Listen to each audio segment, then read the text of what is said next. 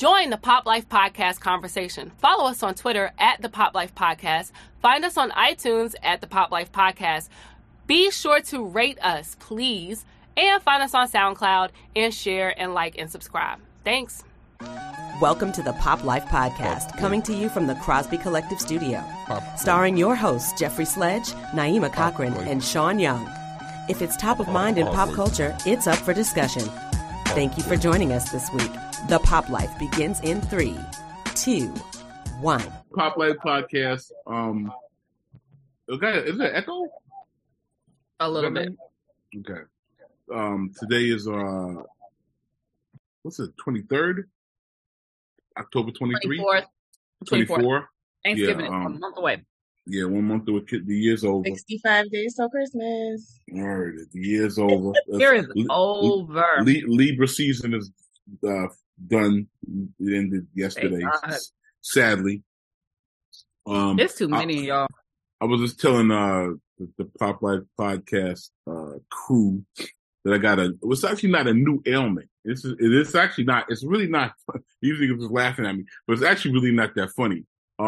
So when I had shingles before, one of the effects of the shingles for me, because it was on my face, is it affected my eye. Right. So I started getting these like little floaties. Oh, the floaties, yeah. In my eye, and then they gave me some pills, some drops and whatnot, and it went away. I've been fine ever since. And then, what's today? Tuesday, Sunday, I was just walking and I started seeing floaties. Like I didn't do anything, I didn't sneeze, but now the shit is like crazy. Like if I close my left eye, like it feels like it looks like somebody got like Vaseline on my eye. Really? That's terrible. Did you doctor? Nah, I went and got more because I had run out of drops so long ago because I didn't need them anymore. So I fortunately had refills on the drops. So when I got the drops, but I'm gonna go see a doctor for the end of the week because it's like, damn, this is like kind of crazy. Like I was walking on the street yesterday and I closed my left eye and I was like, I couldn't drive. I was about to say, thank goodness you were only walking and not because I could literally not see somebody till they almost came up on me. It was just like it's like these floaties and like it's really weird. It's like these kind of.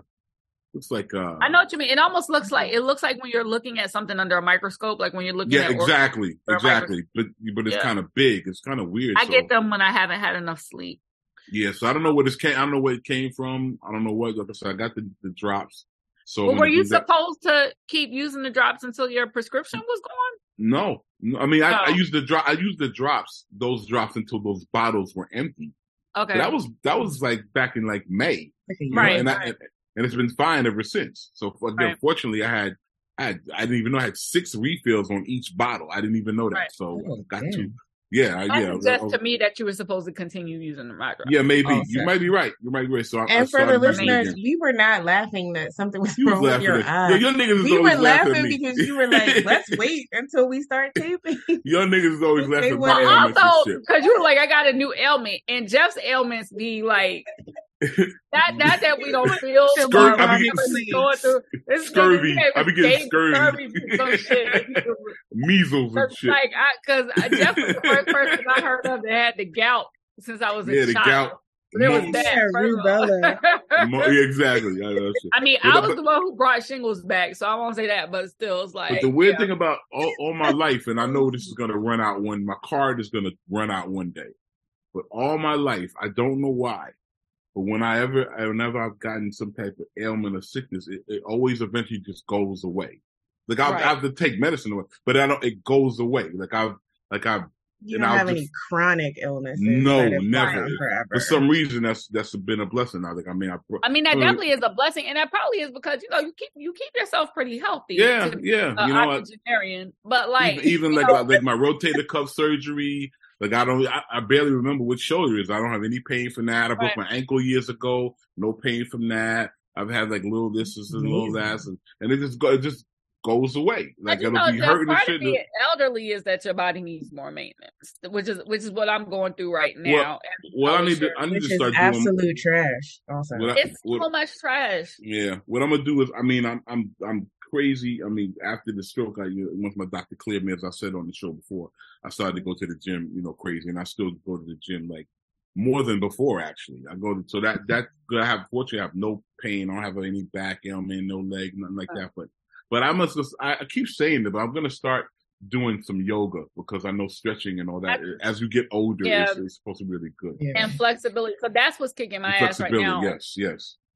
Flexibility has never been a problem for me. My physical therapist has always said like I'm actually in a top flexible percentile for my age and my weight. But like, so it's never been an issue ever because I've always had a yoga practice off and on. Mm-hmm. But going back to New York after not only just living in Maryland for a year, but for being very sedentary for most of the pandemic while I was still in New York. Like I had not taken the train. I had taken the train once since like February 2020. You know what I mean? So just the whole thing of walking to the train, taking the stairs, walking around the blocks. Yeah. And just walking more in general. At first, my body felt really good, but then my body started kind of being like, "Bitch, you ready?" We didn't know this was gonna be a regular thing. Exactly. So now I'm dealing because I didn't do what I was supposed to do. I was more active, but I wasn't stretching and doing all the other stuff. I was just going. So now I'm dealing with the fallout from taking my body from being we don't really do nothing to we moving every day all the time. No, you ain't prep us for this, Yeah. Now that you mention it, the best I've ever felt in my life was when I was taking Bikram yoga. That's what I want to do, the hot yoga, right? I heard that's crazy. Yeah, I hated it. That 60 minutes, 90 minutes, whatever I was in that room was the worst of my life. But I would walk out with the energy of like a 5-year-old. So I do vinyasa, which is vinyasa is a flow enough, is active enough to sometimes make you break a sweat a little bit. I can't, the Bikram doesn't work for me because I'm a sweater already. And the idea of putting myself in a steamy room to me sounds like hell. Like it is hell. It's awful. But I know like numbers up your joints. It works. Yeah. So here we are. We're going to take, we always say we're going to try to be more consistent. We'll see how it happens. Nigga, y'all gonna get what we give you. Exactly. You're gonna take. But you know what's funny when people always ask me like why we aren't with like a pod network and why we aren't doing XYZ. I'm like, cause if we did that, we would have to tape same time every week. Like I just don't work like that right now. Yo, for like a smooth year, we were on that. 4 different states in 3 different time zones with trying to coordinate. Life be lifing, man. And the reality is that this is more of an outlet for us and not some income generating stream. So, Yeah, exactly. So you don't get it and you don't like it. First thing I want to do is mention some music shit. So the artist Sampha, he dropped the album last week. It's like amazing. But you compared to Stevie, which might have been wilding a little bit. Well, a little bit, but what I'm saying, Stevie. I mean, come on, he's iconic. What I'm saying is Sampha. It's one of the few albums I've heard. I'm gonna say first. It's one of the few albums I've heard in quite a while. That's so consistent and moves in a direct. It's not like choppy, like this song was produced by that one. It's not all over the place. It really has a theme and a movement to it. Yeah, maybe Stevie might be. I might have been wild with Stevie, but it's I think it's a really, really good album. I've been enjoying that, playing that on a regular basis. So peace to him. I listened to a bunch of shit on Sunday. I listened to Offset's album, which was okay, not great, too many songs. But I really like Offset as a personality. So peace to him. Listen to the I City love Girls. that we're getting to learn more about him. Yeah, I do appreciate that. Yeah. It's almost but people calling it a rebrand, and I'm like, it's not really a rebrand; it's a brand because he ain't done. I didn't have an opinion on Offset before. Yeah, exactly. Individual, and I don't think he had some like a whole different version of himself from Migos. I think he was just quiet in that group. Yeah, exactly. Yeah, because it was about the 3 of them. Exactly. But Jeff, I have a question for you as an A&R.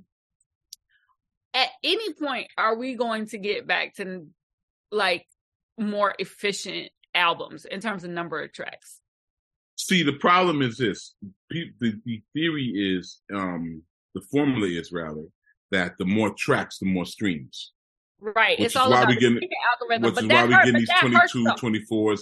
Yeah, because nobody, not even who we just mentioned, the iconic Stevie Wonder, could make like a consistent 24 dope track album. This is not possible. So I hate that. And that's another, back to Sanford real quick. And even, who I mentioned last week, Cleo Soul. These are both UK artists. I love this. The Sanford album is only 14 records. And Cleo Soul's Gold album, I think, is only like 10. So it's like really tight and precise. All I need is a good 10 to 12. I need 10 to 12. I don't need 23. All of my favorite albums are like 12, 13 tracks or less. Of course. Yeah. I always say Thriller was 9. Right. Perfect. Thriller was 9. And I feel like the ones I'm getting that are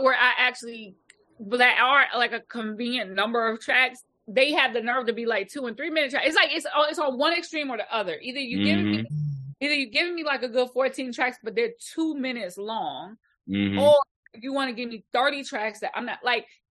And I know, you know, Job RCA, whatever. So you can skip this, but like the Chris Brown shit, I'm like, I know Chris be hitting stream. I know Chris be breaking records, chart records and streaming records, but like I can name 2 Chris Brown singles from the past 4 years. Yes, it's a lot. And he's dropping. All the shit he's released, like only 2 songs per project actually get airplay.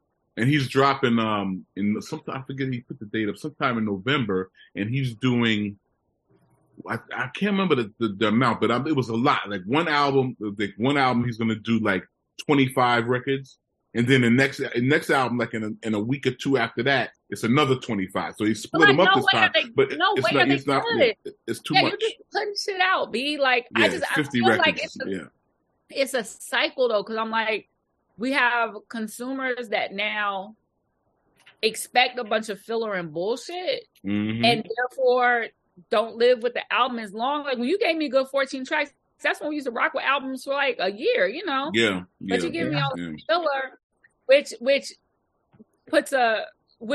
artists feel like that's what they got to do. It's just like a cycle that repeats itself. I'm just like, when can we get back to some efficient? I always say, I've said many times that streaming is the biggest scam to hit the music business, because it pays terribly on the publisher side and on the artist side and the producers and the writers. It pays out terribly, and it's killed, like you said, people's concentration to listen to music now.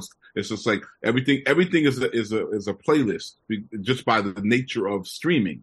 Because now it's just about, okay, there's 23 records. I like 2 from this one, and I'll make my own kind of album kind of thing. And so it's killed the specialness of music, because absolutely, it's convenient. I think you have to have existed in an analog era to appreciate having all the music you want on your phone. Like that idea of having to go cop something, go look for something, buy it with your money.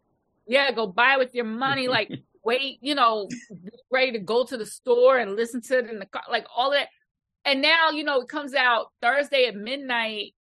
By Monday, you over it. You know what I'm saying? I don't know. It's just the whole thing. I mean, again, it's not to sound like a fuddy-duddy, not to run something to the ground, but like, I mean, me, myself, and I know I'm not unique in this, but me, myself, I would get podcast, so like, but I'm not unique in this. I would get really excited and go to, HMV or Tower Records or wherever I was going to buy music, and like stay in there like for hours and look at shit and listen to shit and read shit, and then you get to know the people that work there. You'd be like, yo, what's up, fam? What came out? And everybody, the people who work there would know. They'd be like, this album came out. It's all right. You should check this out. It was a whole kind of thing.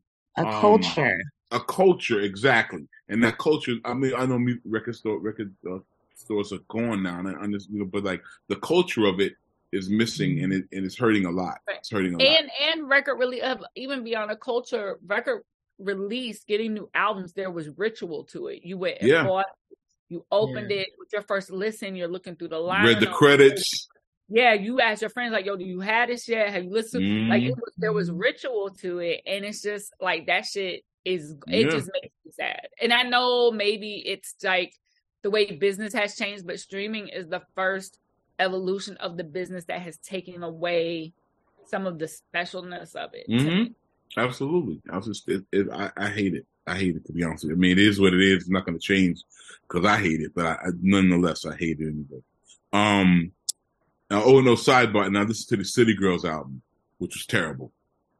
Projected to do like 1,000. Ask you what you thought, was terrible. Oh my God, it was terrible. It's like those girls, and I'm talking shit as I always say because I don't know them. I've never met them. I don't know if it's a can of paint, but it just feels like the first time they kind of did this because it was like, yo, why not? You know, I think JT was more into rap than Carisha, but they were like, why not? Let's do it. Let's see what kind of happens.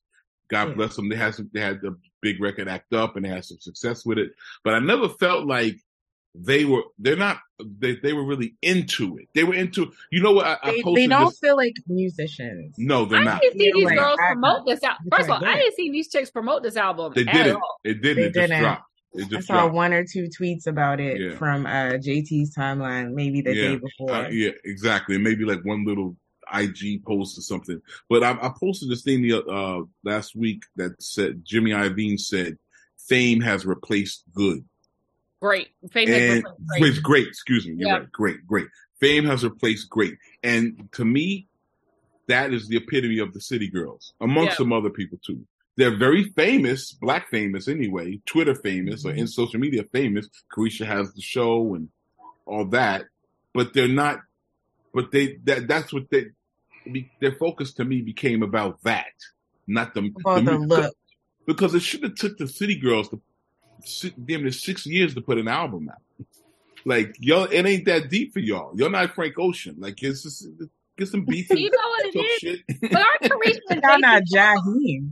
Aren't Carisha and JT also like having a little bit of? Yeah. They've been kind of funking. They've been funking for a while. On her own shit. Carisha don't want to rap.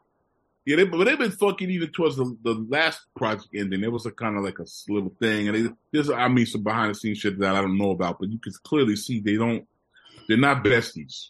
Yeah, well, they both. There wasn't there that thing where they quit music.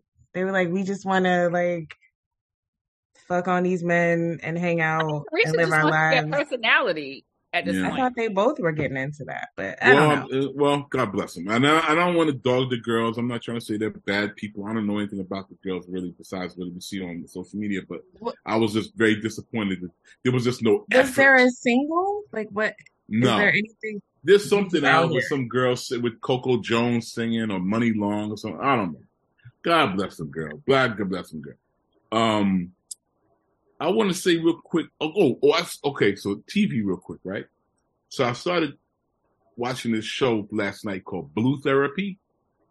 That's the thing that I was tweeting about. Yeah, but I can't find the episode I wanted to fucking watch. Which one? Where did you find? You found it on YouTube, Jeff? I went to YouTube because it was on. It was supposed to be on Paramount, but you had to buy BT Plus to watch it. And I was like, So I went to YouTube, and there's a whole season on them. Well, no, there's a whole season, but the clip that went viral that I wanted to watch is this Black woman and Asian man.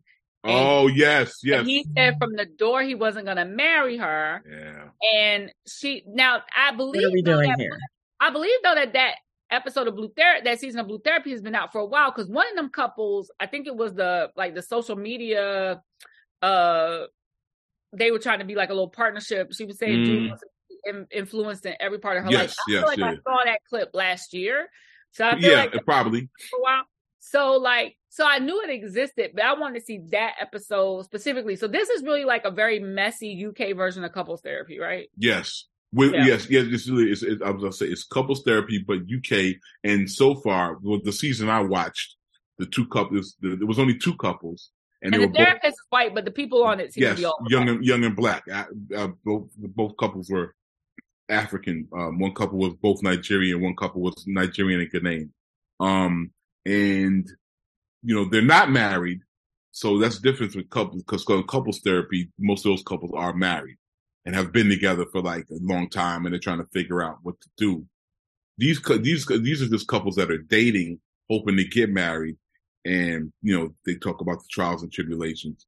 There's rumors that some of their actors, I don't know, but the show is very compelling.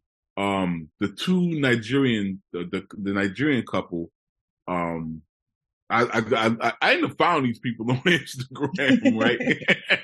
I have seen these people before. Now that I'm looking it up, and the girl, the Nigerian girl, who's stunningly beautiful to me, she actually just got engaged, but not to that nigga. to another nigga on Instagram. But it's very entertaining. It's very entertaining. This usual cheating and narcissistic behavior and browbeating and I'm man, you woman type shit. And that's amazing, messy content. Like injected. You'll love it. You should watch it definitely. But what's also very interesting is the injection of you see African culture and their stances on things. So it's different than American culture. But I highly recommend the show. It's very entertaining. But I can't find that one either. I can't. I was like, where is that shit? That's wild. Because dude said it's a bait and switch. Where's that episode? Yeah, because old girl his girl was very pretty too. Everybody's good looking, right? She said that she introduced him to her father, and he told her father, "I'm not marrying your daughter." Yeah, he was like, "I love her very much. I'm never going to marry her." And And now they have a whole child. And so what I said engaged, and I wonder how the engagement because it was probably a hair damn ring. It was probably like here. Yeah, and like, no one wants to marry the hair damn.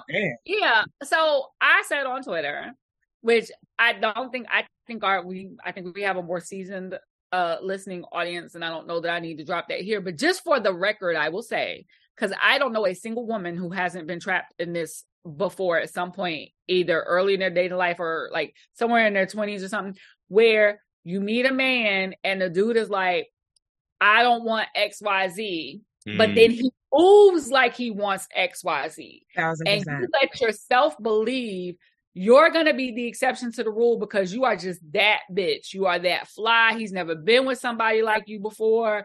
Once he sees how good you are, how dope a partner you are, he will change. And but he introduced me to his mama. But he brought me around his boys. He's going to come around. When that bubble bursts, it is so painful. And he will let you keep going. As long as you want to keep going, you're going to have to be the one to leave. He's not gonna leave because in his mind he told you what it was up front. And he has the escape route. And this always. Is what I think happened. I don't know that we've talked about Love is Blind. This is what I think happened. We didn't talk about the end. This is what I think happened with Love is Blind with Uche and Lydia. I think that Uche told Lydia from the door, I'm just looking for something easy. But Lydia wanted a relationship. Uche knew Lydia wanted a relationship. He was trying to fuck. But he let her believe a relationship could be possible. No relationship, or they were kind of in a relationship because they were doing relationship. Yeah, they were doing relationship-y shit. Mm-hmm. But I'm sure that Uche kept pulling out. I told you I ain't. He seems like that dude to me. I told you I ain't really want this. Very manipulative. Very. Yeah, it is manipulative. It is manipulative. But I have told women, like, you gotta listen to what them niggas say because they will throw it out there and it'll be motherfuckers have 3 kids. But you know what though? He'll be like, I told you I didn't want to get married. I told you that shit 10 years. You know what I mean? Like, you gotta listen. Yeah, but I had such a close call with that shit. Like, his grandmother was giving me her recipes. Damn. Like, that's how, like, we were on cruise with the whole family type shit. And I almost fell into it. And I'm so grateful. Yo, I mean, we keeping it real. You used that a couple times, ain't it? I've been that nigga. But what's really fucked up about that nigga and with me is you do that, and this is exactly what happened with Uche. You'll do that and be like, nah, I told you, just chill. And then when finally old girl says, okay, cool, and maybe starts to see somebody else, and she's not. Then you feel away. Then you feel away. Like, what then the you're fuck? Like, I'm a good dude. Why you didn't answer my call? What was you? Very much Tasha and Lawrence. It's very much you came to my family reunion. It's because there is a part of you, and I think and Jeff told me if I'm wrong, I think there's a part of these dudes who say in their mind, if I ever get to the point where I'm ready to do this, it might be her. but I just ain't ready yet. So, but let me not let her go nowhere just yet. But those dudes tend to, and Jeffrey, I don't know if this is the case with you, those dudes tend to like get married very quickly when it finally happens. Yeah. Yeah, they jump. Like I wouldn't surprised that Uche got married like next year. You know what I'm saying? Yeah. Uche probably engaged right now. Might be. Yeah, and he had way more feelings for Lydia. I got those vibes too. Yes. He had way more feelings for Lydia than he wanted to admit. And so that was some sucker shit not showing up to the reunion. I just gotta say that. Like you It was. Well, first of all, listen, I didn't want to go too hard on production on the timeline because Netflix be throwing me checks for Love is Blind and I'm not trying to fuck my bag up. But the thing is that, so I saw the reunion. They sent me, because they had sent me the screeners of the season, and they sent me a screener of the reunion a couple days before it aired. And I was like, oh, this shit is boring. But I knew it was going to be boring because there was so much, we haven't talked about this, there was so much of a firestorm of all the shit that happened behind the scenes that we did not know about. There are always more couples that get engaged than the camera follows. Yep. But I assumed this season there weren't, because I was like, I couldn't imagine that production by choice decided to only have 2 couples left standing to follow to the altar, which is why we spent so much time in the pods this season, because they just didn't have enough content. But it turns out there were 2 whole more couples that were as far as the trip and living together, and a whole nother couple that made it to the altar. But one couple, there are 2 different stories. One is that because she said, though, it was the other, what's this dude? It was the other country boy, the big country boy. Yeah, the big dude. Yeah. And the girl who always had on the midriff top. And one theory was she said no at the altar. He threatened self-harm if production ran their story. But the other theory, which seems more plausible, is that she's now married already, and that apparently she had a boyfriend the whole time, right? Because she was in a relationship the whole time, and that's why production pulled the story. Like, so even though the 2 of them are in the show, they have wiped any evidence of them from being in Mexico. Wiped them clean. There was another couple that they have wiped from the show altogether. All the promos, all the cast stuff. Oh, we do not see them. We do not know who they are. I mean, that's the guy who was supposed to be abusive, right? Yeah. So the girl sued production, saying that she was abused and assaulted by the person she ended up getting. Oh my god! And they say that the cast, the cast knew about it, like because they. Right, but here's where it's dicey for me. Here's where it's dicey for me. The production for Love is Blind and Married at First Sight are the same production team, right? We have seen in both these shows, if somebody says, I don't want to be in a room with this person, put me in another room, they will put them in another room. We've seen it happen. It happened on this trip. The way we've seen it happen again and again. She's saying that now production might have encouraged them to stay in the show and film, which we've seen happen on Married at First Sight often. But she says she went to production in Mexico and they told her to just stick it out. That doesn't jive with what I've seen, meaning actually stay in the room with him and stick it out. That to me seems odd, because we've literally seen cast members say, I'm not staying with this. On Love is Blind, say, I'm not staying in this room tonight. And, remember, the old girl left JP. Yeah, or leave if they needed to leave. So, some of the other stuff that she alleged with production, I feel like was just par for the course of being in this experiment, which is, she said they plied them with alcohol. They were locked in these spaces for time. They couldn't talk to nobody. And I'm like, well, that's kind of what happens. Like, you get your devices taken away. You have to tell production what you want to eat, what you want to drink, what you want to do. They are going to try to get you liquored up because it makes for better TV. You know what I mean? So some of it felt like her not knowing what she was getting into. But, they actually went as far as to live together And I would have to look at the suit. Production has, of course, said that the suit is baseless. I don't know how far it's going to go. I don't know what the status is now.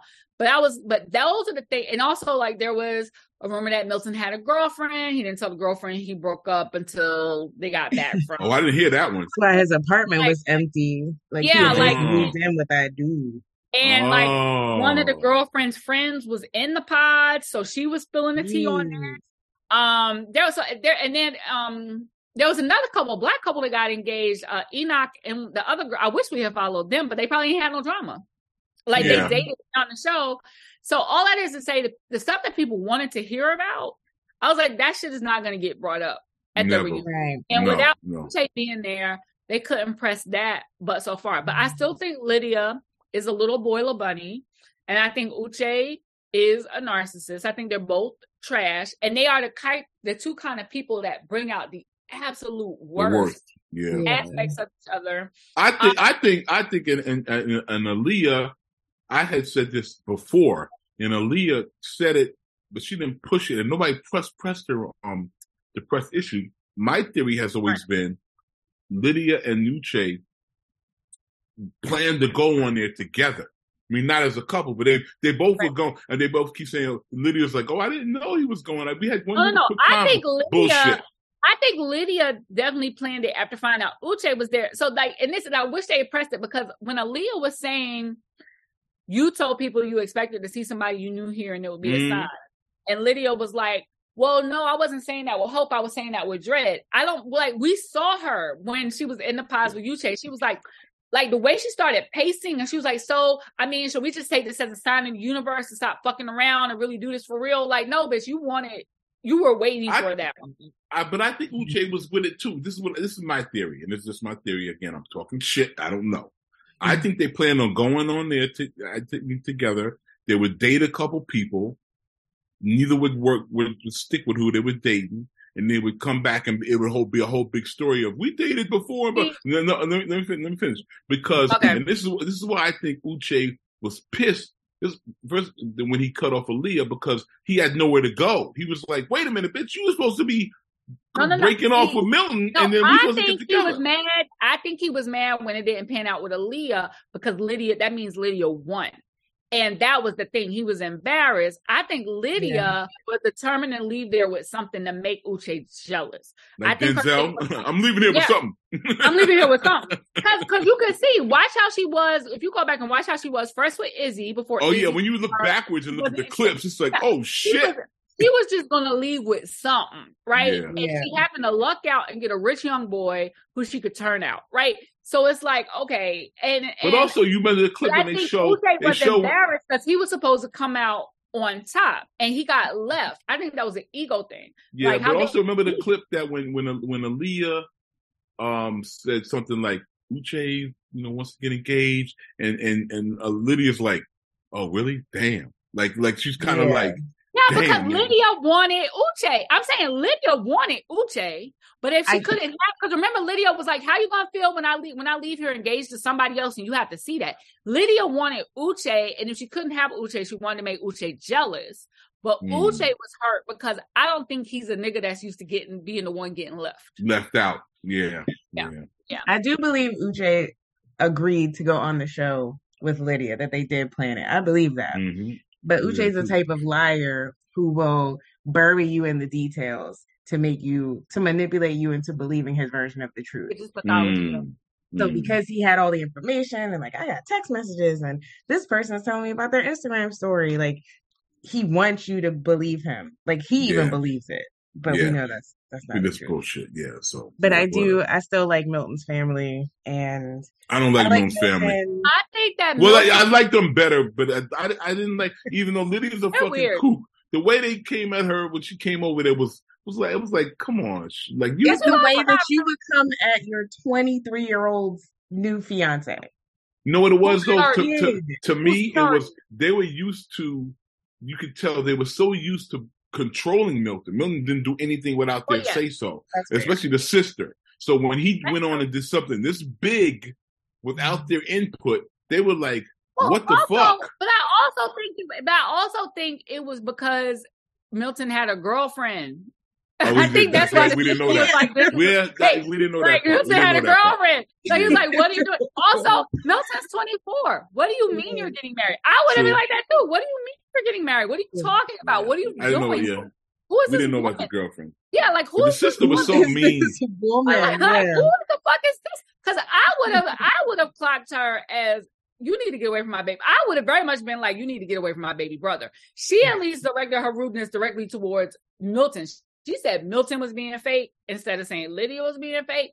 But my thing is, I think I want to see how long Milton and Lydia last. I don't think Milton has ever dealt with somebody as dramatic as Lydia. And right now he kind of just pats her on the head and ignores it. I don't think he really realizes how unhealthy it is because it'll weigh you down. His family is very logic over emotion. And so right now it might even be novel to him, like, oh, a little spicy Latina, whatever. I think that's going to wear on him very quickly.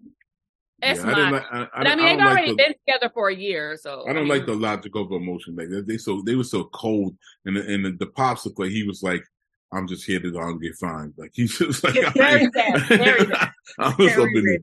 Those roles are defined. Yeah, since we talk about relationships and whatnot, I got two I want to bring up. One, there's a clip on social media with a young girl, looks like in her 20s, and her father, and she's going at her mom, basically saying, you know, kind of. I don't think it is, but it almost felt incestuous. Like it was kind of like, if this man gets sick, they're gonna call me and not you. Just because you sleep with this man, I'm always part of this man. It was kind of like, what's really going on here? I don't know. Again, I don't have a daughter. It was weird to me. It was unhealthy. Now, I will admit, I think there is a realization you have, even as a child of divorce. I think I had like a light bulb went on in my head one day that was like, my parents are both my blood, but they're actually not related to each other in any way, shape, or form. Like, it was kind of a weird thing to kind of really conceptualize that these people who are both part of you really actually aren't in any way blood related. Mm-hmm. Right. But I think that too, and I know people were like, well, isn't this some daddy's girl shit? No, that was extreme. That's unhealthy in the same way of the mama's boy, where it's like, this is my little king. Man of the house and all that. It's very unhealthy, and it's like a flip. I think people are shaken by it because we don't usually see that. What we usually see is the flip side, where it's like the mother looks at the daughter almost as a threat. And this felt like the daughter looking at the mother as a threat. But I'm also like, why would you encourage that? Like, that's sick to me. It was really weird. It was really. I was very bothered. I was very uncomfortable watching that clip. And some people online was like, nah, she's just a princess. And I'm like, that's a princess thing. That was a little more extreme. That sounds like a father who actively encourages bullshit between his wife and his daughter. Oh, yeah, because he was laughing. Yeah. Go ahead, bro, because you have a daughter. Go ahead, Dad. Go ahead, girl, Dad. You have a daughter. You and your daughter are very close. Like, please go. Yes, we are very close. We are not that close. Okay. I'm still a little bit old school, okay, and watch your fucking mouth, okay, and watch your tone with your mother, okay. What we're not going to do in my house, now I don't know how anybody else run their house, and God bless, but that to me was the starting point of something that is, and maybe not the starting point, because this is the only thing I've ever seen from these people, right? Mm-hmm. That is just not cool. Like, that's just a barrier that shouldn't be broken in private, let alone tape and post to social media. Yeah. Now, I don't think that there was anything incestuous as much as I do think that there is there's a measure of encouragement that, like you said, that is happening, that's allowing her to sort of not just feel that way, but like to feel like she can say that and to feel like she has the position and the authority in this house to say that. Now, I know the new age parents and the people that have been going to therapy for 2-3 weeks on the computer are gonna, come for my neck and tell me that I'm not letting the child have their own personality and all of that sort of shit. Like, look, God bless you. Do what's best for you. That shit would not fly in this house. Yeah, that shit was really uncomfortable to me. I was like, I don't like this. And I say this. Necessary. And I say this as someone who actually does put my daughter down as my emergency contact, right? Because she is responsible and she is thorough, right? Mm-hmm. Like that's, a little bit of the running joke here. That's not because of the blood versus not blood. That's because Mona might be anywhere in the fucking continental United anywhere States. In the country, right? Like I don't know. I have no clue. That's not uncommon for my life, right? Mm-hmm. So again, I don't know, man. I just still feel like there's a place for children. And yes. I know that a lot of us are traumatized by staying in the child's place and the growing up. And I get all of that. And like I said, I know folks got heavy into therapy over the last couple years and they're, working things out. And they think that their parents are just fucking terrible people because they told them to stay in the child's place. But I still think that there's a place for children. And that place ain't where she was. Yeah, that shit was weird to me. Also, Ivy's kind of at that age where it's really cute, where, like, if Trav kisses me, she'd be like, what the fuck's going on here? Like, yeah. Leave my daddy alone. And all that. And you belong to me, and y'all don't belong to each other. But, like, at some point, you do have to, like, all right, this is my wife. Be like, exactly. Never disrespect her, even if you live here. And I think the language of you sleep with him every night that was weird. What threw everyone off. I think that it was the idea that, and I don't think the young girl was saying anything sexual. No, but there is a level of intimacy with that language. Yes. I just think it's not appropriate to be used, particularly in this context. I agree 100%. Another thing that shook up the internet, a couple of things actually. So here in Atlanta, I guess it was last week, within the last week or two, a gal from here in Atlanta posted on the internet that she went to, I forget the name of the place, it doesn't matter. It's a place on Virginia Highland. I know where that place is, actually. It's such a nice area of town. On Virginia they have a Highland. Tuesday oyster special. Yes. Where you get a dozen for $15. Exactly. So she, I guess they met on some type of social media app or something. So they were meeting up to date. She says in the video that dude had been talking to himself in her DMs, trying to get him to take her out for like weeks at least. Yeah. And she was finally like, a guy, let's go. Meet me for drinks, whatever. So she shows herself walking to the spot. She sits down. They never show the guy. And she proceeds to eat 4 trays of oysters by herself. 48 oysters. 48 oysters with lemon and hot sauce. Solo. And horseradish. Food, I think. But here's the thing, right? People were really tripping over the cost of it. My thing was, who eats 48? I could not. That was my thing. I only eat charbroiled oysters first. What? I could not eat 48 oysters.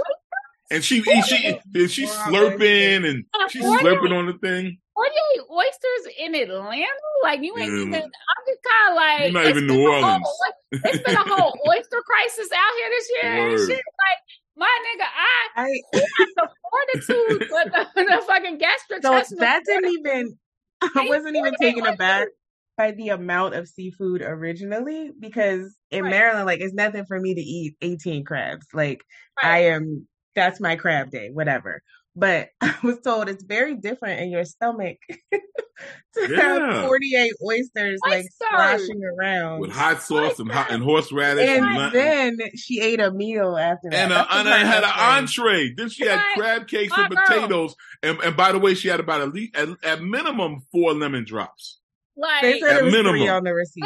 But I'm also like, the oysters and the alcohol together, like and again, and I don't know. I don't know how she had the oysters prepped. Maybe they were charbroiled. But I'm like, you eating raw oysters? No, they look raw to me. They look raw to me. Oh my God, the raw on ice. Jesus, on ice. I can't. Yeah. But here's the rub. The line for that restaurant been out the door since last week. And apparently the food is really good. Mm-hmm. Everybody also been asking for lemon drops. So now people are like, was it an ad? I really don't think it was an ad, but the people in the restaurant say that's that girl's spot. She's in there all the time. Yeah, I don't think it was an ad. I just think I don't think it was she a viral filmed it ad, and it took off. They said that's her spot. Like she's in there all the time. God bless her. And so they know that hoe. Like they know she coming. They knew when she was coming. They was like, get the oysters ready. Yeah, get rapid, get people going. So I shucking. Old boy, she says, she said, wait, I think he left. Like he told her he was going to the bathroom. Yeah, he said he was going to the bathroom and quietly left. And just skated. And I wasn't mad. I wasn't mad at the nigga. Here's the thing. I am not a woman who subscribes to order daintily when you're on a first date. However, that was gluttonous. It really was. It was gluttonous. Exactly. Like my grandmother, my grandmother used to, when my grandmother would overeat, she would be like, "Lord, I've been such a glutton." That was gluttonous. Like, that was just a turn off. 4 dozen oysters, and then you get a meal, and you have 4 drinks. I do believe that you don't drink heavily on the first date because you don't know this nigga. And it's the first time I've ever met you. This is what are we doing here? And to me, that's a safety thing. I'm not getting sloshed with you. I don't know you. So it's like it was definitely gluttonous. Maybe her tolerance was that she could eat all of that and have 3 drinks and be fine. Also, if you slurping down 4 dozen oysters, we're definitely not having any kind of conversation because you've been because you just slurping. And everybody online was like, "Oh man, he missed his blessing because oysters are supposed to be an aphrodisiac." I'm like, man, I don't want to lay in the bed with somebody with 48 oysters in their stomach because that shit's coming out, and it's gonna come out ugly. I ain't messing with this shit. I wasn't mad at old boy at all. I wasn't mad. And then again, like Inka said, I don't think she was mad either. No, she had the money. She paid for it. She didn't even complain. It was what it was, my nigga. He was heat checking. And she was like, all right, nigga, well, pay like you weigh, nigga. You know what I'm saying? I'm about to take you to the bank. I don't think for one second that she was doing something that she would not have done with her own money. Like, clearly. I agree with that. Yeah, I agree with that. Yeah. I'm a proponent of that. I'm a proponent of eat and drink. If I'm picking up the tab, eat and drink how you do with your money. Now. Yes. However, there are ways that I will wild out if I'm spending my own money that I'm not necessarily going to do again on a first date. I don't know. Oh yeah, well, pockets like that. I don't know, whatever. So you know what I'm saying? Like I get it, unless somebody is just like ball out. But my other thing is like cost aside. Again, to me, 4 dozen oysters, 4 rounds of anything. I couldn't believe she ordered an entree. I was stunned. That stunned me. I was like, wait, there's an entree coming? She was eating the potatoes. What the fuck is happening? The way she apparently was going to town on them. Like I said, the bigger thing is she was clearly focused on her food. There's no way she was talking to them. There's no way there was a conversation. There's no way she was like, so where'd you go to school? So tell me about you. Like, that girl was just, she was slurping and she like, was going to eat. Let me get another lemon drop. Like, that Listen, man. That nigga could have been a painting on the wall. Right, she was going to eat. She was very indifferent about his presence. I'm sure he felt that. I'm sure he was like, he probably has some self-reflection and recognized this is what I get for going so hard. Like I probably should have taken the fact that she didn't respond to me and just the first 5 times as an indication that she wasn't interested. But niggas go out there. Listen. She was a very attractive young lady. Mm-hmm. She was very photogenic, Instagram wise, right? Like, so all of those things, she checked a lot of boxes for the young boys. You know what I'm saying? And this is what the young boys don't, really understand. She might have done it on purpose. Like, well, nigga, if you insist on taking me out, we're going to go to my spot and I'm going to order all the shit that I want. I'm going to do what I do. I'm a regular Thursday. This is what I do, bro. This is what I do. And one thing I had to respect about her, but she, like I said, she didn't blast off on dude when he left. She wasn't like, that bitch ass nigga. She was just like, I think he left. She said something like, my grandmother or my mother, whatever. She said, She always told me they have my own money just in case. And she pulled out her money and she paid the bill. It was no problem. That's what my grandma said. My grandma said, never go someplace that you can't cover yourself for and get yourself exactly. Hurt. So I was like, yo, like bro said, like, you know, no harm, no foul. And let's keep it moving. Okay, the next, funny though. It was hilarious. It was hilarious. And again, God bless that spot because they're on fire right now. You know what I'm saying? And somebody said all the seeds. Somebody and then I'll get off this. I saw one girl's post where she went there and she was like, "Fuck these oysters." She was like, "I'm looking at the other seafood." She said everything was really good. Yeah, I believe it. Ordered a whole bunch of other stuff. Yeah. I believe it. The next date thing is a girl, and I'm starting to. I don't know if this was real or not, but there was another gal. Cheesecake Factory. Cheesecake Factory. Yes, it was a skit. It was a skit. So she posted a skit about going on a date with a guy, and he was about to take her to Cheesecake Factory, and she was filming the whole time, a camera in her face the whole time, and she's like, you know, he can't take somebody who looks this good to the Cheesecake Factory, and blah blah blah blah. And first of all, she was right. First of all, you all right. You're not ugly, but come on, just slow down a little bit.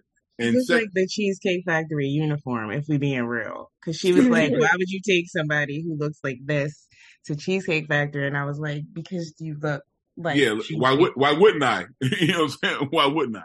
And then come find out in the skit, the guy said that he had made reservations at a nicer restaurant, and he came to pick her up on time, whatever that time was, and she made him wait for an hour in his car in front of her building while she was getting ready.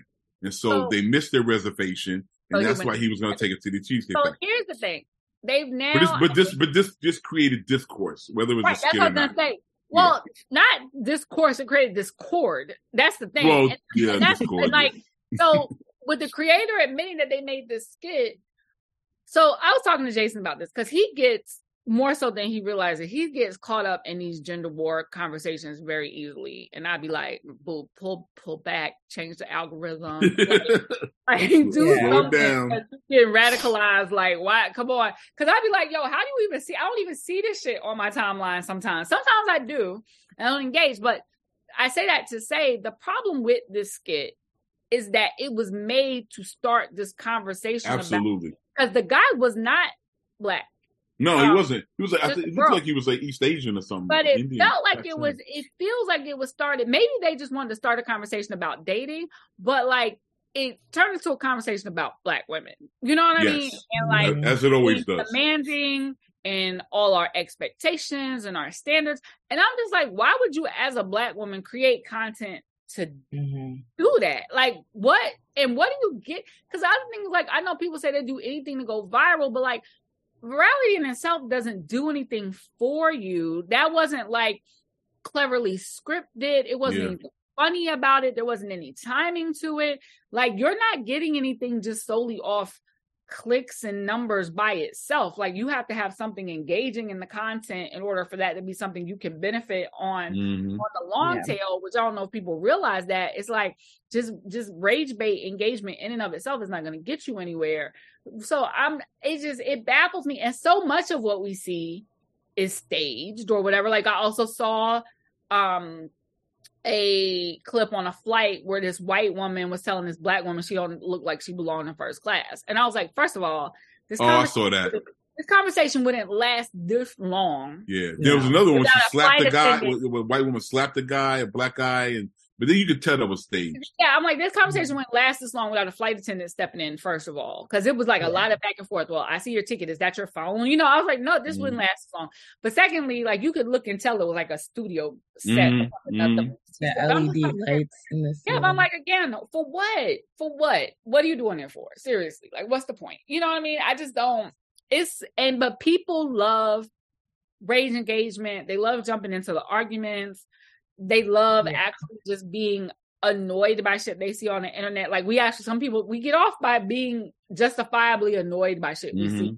And then that girl made a cardinal mistake because she came back, did like a solo video trying to explain herself, taking these like 10-second pauses in between words, and she just annoyed people even more. By that point, it was tearing her apart. It was destroying her. That was a dummy move. 10 seconds because she didn't finish a sentence. Yeah, exactly. I'm like, come on, Ma. Like, so whatever. The other thing I saw. So now this has made it to Facebook, and there's a list of. Oh boy. Women do not want I was going to talk about that. The first date, and I feel like the list holds up. There's like 5 or 10 on there that are like. I want to talk about this. I actually screenshotted the list because I wanted to bring this up. I can't find my shit. I got it. Give me 2 seconds. Here we go. I got it. 2 seconds. Okay, here we go. Cheesecake Factory. These are. It says here. The Cheesecake Factory being number 1 is fucking wild because it's wild. Go to a fucking Cheesecake Factory. Stop it. First of all, if you're in your 20s, maybe if you already don't go to Cheesecake Factory, I don't see nothing wrong with it. Go ahead. Here's a list of places women. What? Here's a list of places women absolutely refuse to go on a first date. And thank you to the ladies who reached out to me to help me on this list. There's a lot of them. I don't know if I'll say all of them, but I'll say a few of them. Cheesecake Factory, Applebee's, Chili's, Chipotle, Olive Garden, the movies, your house, any fast food chain, Wingstop, Red Lobster, IHOP, the gym, church, Starbucks, coffee dates, ice cream dates, family functions, bowling. Like, what's wrong with bowling? Nightclubs. I love a bowling date. A hookah lounge, a bar for just drinks, which is weird to me. Waffle House and sporting events, which is also like, really? So if I took you to the basketball game, I'm whack? My question with this is what's left. Right. Because first of all, what is left? Because first of all, I think that the idea that a date just has to be dinner is boring. That's A. I love an activity date. I love an activity date. It's fun. You know what I'm saying? I don't want a movie date on the first date though, because I don't know you and I don't want to sit in the dark with you. Yeah, you don't and you don't really talk because we're watching the movie. That. Here's the thing. I think that like Inga said, some of those places hold up. That list could have been condensed though into categories. You know what I'm saying? Yeah. Like maybe don't do a fast casual, don't do fast food. I'm not going to your house. I'm not going to your house. You're not coming to my house. I mean, that makes sense. That makes sense. So like that, I think. But some people like ice cream dates, right? I do think. What is a coffee? Why? I don't drink coffee. But why are people so? Here's why the coffee date bothers people. It's not the coffee date itself. It's that the coffee date has become this thing that people have said they do as a pre-date because they don't want to invest in a real date until they have a pre-date. And I'm like, that's what talking on the phone and shit is supposed to be for. So it's not so much the problem with the coffee date in and of itself. It's the problem with the reason niggas is asking for coffee dates. It's the intention behind it. I got no issue with that, by the way. Literally saying, I'm not trying to invest. Now, it used to be a time, I'm old enough to remember a time when women used to suggest doing a coffee date first just to not get trapped in a whole night with somebody. Exactly. And then but the problem is this whole conversation of pre-dates started coming up a couple years ago, and motherfuckers refusing to want to pay for a first date because they feel like they need to predate you to see if they want to take you on a date. And I'm like, my nigga, that's what all the communication before you go on a date is supposed to be about, but whatever. But I'm also a person who it takes a long time for me to get to a point where I'm gonna go on a date with you because I hate wasting my time. So maybe I'm unique because I gotta know that I'm not gonna hate sitting across from you before I go on a date with you.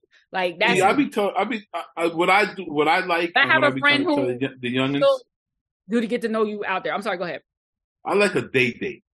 And this seems to be a problem. Date dates are perfect to me because you go out with somebody, whatever you do, whatever it is, go to the park, you get whatever, coffee, ice cream, I don't know, whatever. But you're going out during the day, right? You get to know each other, and it'll probably go one of two ways, which I think are beneficial. Either you'll like the person, and the date could extend into the evening, and you're like, oh shit, let's keep it going. Let's just go to whatever. Or if you're not getting along so well, that's cool too, because you still got the whole day and evening to do whatever you want to do. I think there's so much pressure put on going out at night. Yes. It's like this has to be a good night. Like we have to do something special. We have to go to some dope restaurant and go to this. It's so much pressure, and it's like if it doesn't go well, and that happens a lot. People just don't get along for some reason. Nobody's wrong, but then it's like I wasted a night and I wasted an outfit. Whether if you go out during the day, you don't have those pressures. And then if it does go well, then it'll lead to evening dates later on. That's my theory. I think what part of the problem is that this dating conversation, and I totally blame social media because motherfuckers don't know how to interact in person anymore. But the dating conversation has gotten so convoluted, it's so transactional, right? That on the one side, you have niggas who want to put forth zero effort in planning and spend zero money. Well, what you want to do? And on the other side, because women know that, they are resistant to the things that to them feel low effort and low cost, because they think that is that they automatically kind of take offense to it because they feel like niggas is trying to be cheapskates, right? I personally, my thing is just let me know you thought of, it needs to have some thought, some consideration. Ask me maybe what I'm interested in. Let's have a conversation about it. That's my thing. I do need you to put forth a little effort because we're supposed to be some courtship here. And the idea of courtship is out of this conversation altogether. That's the other part. I also appreciate the guy showing a bit of urgency. If it's like, look, I know you're not available like at night during this week, but if you want to just meet me for coffee, like I gotta see you. I love that energy. Like I'm into that. So.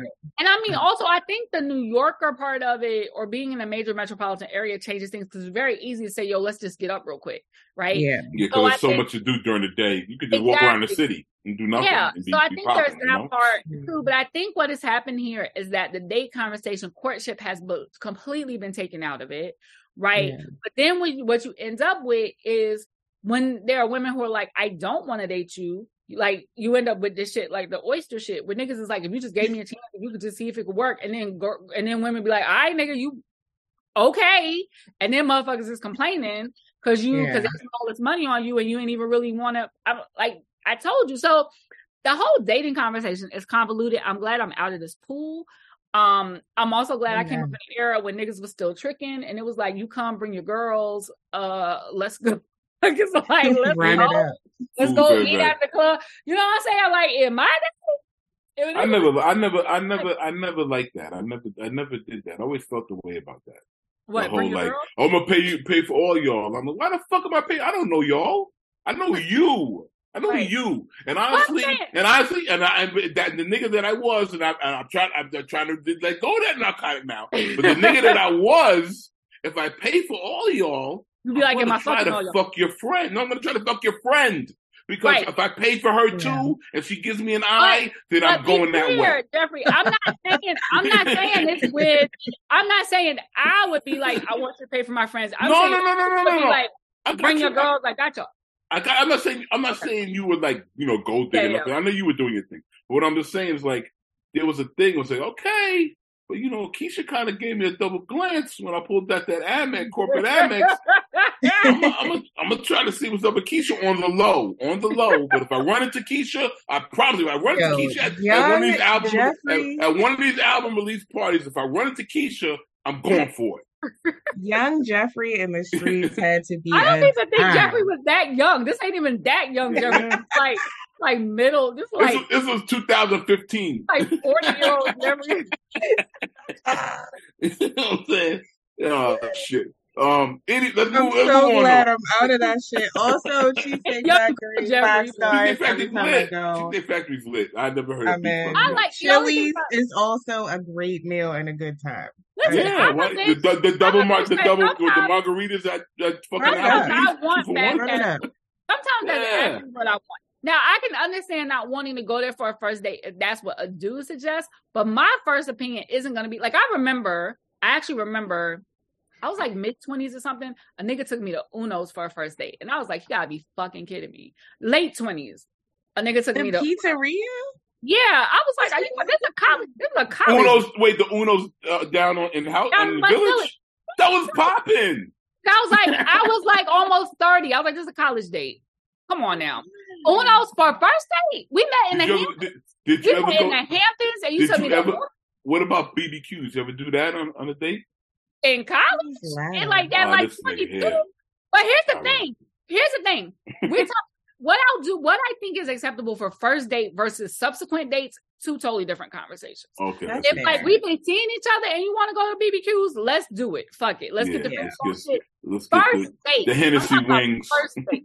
Yeah, I'm talking about first date. First date, show me that you made an effort. This nigga came and picked me up in Harlem to take me to fucking Uno's. We're gonna drive all the way down to the West Village to go to get some place where I can get an entree for fucking $20. Fuck out of here. That didn't make sense. Anyway, that didn't make sense to me. But also, he was an asshole in general. So the location was the problem. He was just a dick. Yeah. But he was probably trying to test you. I want to hear Sean's take on the list of places we can go. I think largely, I think a lot of it is bullshit. I think a lot of it is based on social media. I think a lot of niggas do go to Cheesecake Factory on first dates. I think a lot of people go to a lot of these places, and I think that they try to fall into this conversation of balling and I got it like that. You know, the math just don't math, my nigga. Like everybody ain't got you can't tell me you're struggling with your fucking rent, but everybody got $200 4 times a month to go out and eat. Okay, that just don't. And don't tell me you're better than these places because you're not. Listen, I knew, you know what was crazy is like I knew a couple very wealthy, right? You know what their fucking favorite place to go? It's fucking Outback Steakhouse. Like they could clearly. I love Outback. I'm just saying, like this idea that you got to go out every time and you got to, spend this kind of bread and all of that, and all that. Yeah. All of that shit be for the gram. All of that shit is because I want to take pictures. I want to show that I've been here. And I mean, listen. I'm not saying you shouldn't have those experiences. And look, if that's what you want, if your standard is you got to go to high-end steakhouses and high-end Asian restaurants, again, God bless. I really don't know what to tell you. There's nothing. Listen. The one thing about Cheesecake Factory, my nigga, is you're going to find something to eat, okay? Absolutely. That 78-page menu, okay, will have something that you will thoroughly enjoy, my exactly. nigga. I knew I was out of the conversation when people were shitting on Ruth's Chris. I was like, this is... I was about, that's what I'm trying to say. People were talking about Ruth Chris in a way where it made me realize that, one, motherfuckers don't really go out to. You ain't been there. This is all conversation. Even in any context, right? Ruth Chris is it's a steakhouse. You're going to get a great steak. The period. There's no debating. Excellent service. So listen, I will say this, and maybe this is a New York. I don't even think it's a New York thing because I'm finding them here in Maryland. I think the problem is that. There are two different conversations. One of them, some people are really just talking about price point. I do think some people are talking about effort because some people are saying you need to take me to some fancy spot. For me, it's not so much that you have to take me to an expensive spot, but like show me that you made an effort in finding the place, especially in New York. New York has so many like restaurants that are moderate. I think that's a fit. Listen, I think that if you are. If you're dating someone and they love, sushi and Japanese food and you're in LA, like Nobu's that's like super easy, right? So I totally understand your concept of like, you could do a little more legwork in a major metropolitan city, right? But I also think that it is wild that, now listen, if you're of a certain age, I can understand maybe this isn't, what your idea of a first date, but one of those things that happens during the actual conversation process is you start to understand what someone's expectations are and what their quality of life is, quite frankly, right? Like you understand, like, yeah, my nigga, like if you talking to somebody and every time she's telling you she's getting on a plane, she's flying first class, Southwest is probably not going to work out if you're trying to book a trip, my nigga. She's not taking connections. She's not taking a connection in ORD, my nigga. Nobody's stopping in Chicago going through that big ass airport. Charlotte. And a lot of that is the compatibility that matters. Like your lifestyle, what you envision. Equality, yes. A quality of life. And I think that so many people pretend that as though these places are above their quality of life. It's like, it's like you're lying. You're lying because you know why? Because I go to Cheesecake Factory, my nigga, and it's never empty. It's never empty. I've never seen a Cheesecake Factory empty. I just ate a cheddar bay biscuit before we got online that was left over from Red Lobster takeout. So my thing is, it's not so much about again, for me, and I'm just speaking for Naima because I know a lot of these people are being a lot more shallow than this. For me, what I've always liked to see is some effort. A matter of fact, I've actually found that men I date who have maybe like more limiting funds sometimes came up with more creative dates, which I appreciated. You know what I'm saying? Like my thing is just making effort. And that's the part that people keep missing in this conversation is that this is supposed to be a courtship. Now, on the other side, I want them to stop thinking that effort equals money. It doesn't, because a nigga can make zero effort and drop a lot of money and not be trash.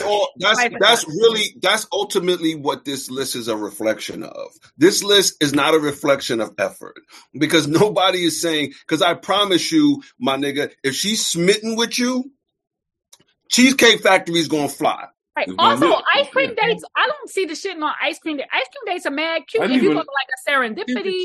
Yeah. Or get your little extra sprinkles. Yeah. Get your little fruit, get your gummy worm or two on top. Try all the flavors. Talk about your ice cream memories. Get to know somebody. I'm just saying there's a lot that we can extrapolate from that list, but one of the things that I see that's clear and evident is a lot of you niggas is lying. Okay. A lot of you niggas are going to eat there because I went to Olive Garden. Last time I went to Olive Garden, nigga, I had to wait to sit down. So you niggas stop. I will say I don't go to Olive Garden no more because they changed some recipes. That's my only thing is like I don't go to some places no more because they changed some of the recipes. They don't taste good. Yeah. Look, nigga, keep the breadsticks and that salad flowing. Exactly. If we're in New York, you could take me to a Hillstone any day, formerly Houston's any day of the goddamn week. Houston's lit. I mean, maybe I'm an old married lady now, but like, we're still dating. The dates are still amazing. You take me to a coffee shop and it's, the one they filmed an Insecure in, like, I'm going to lose my shit. Yeah, you're going to have a good time. My problem with... That's how intentional he is and how he thinks about me. I've only had one person really ask me for a coffee date. I've had people asking me for coffee for business. I've only had one person really ask me for a coffee date that I remember, maybe two. But the problem I had with one of them, I told them both the same thing. I don't drink coffee. So when somebody asked for a coffee date, I was like, I don't really like hot drinks like that. And I don't like the way by the time I get coffee to be the flavor that I like. Time. I don't mean to cut you off. Yeah. I gotta blow you up.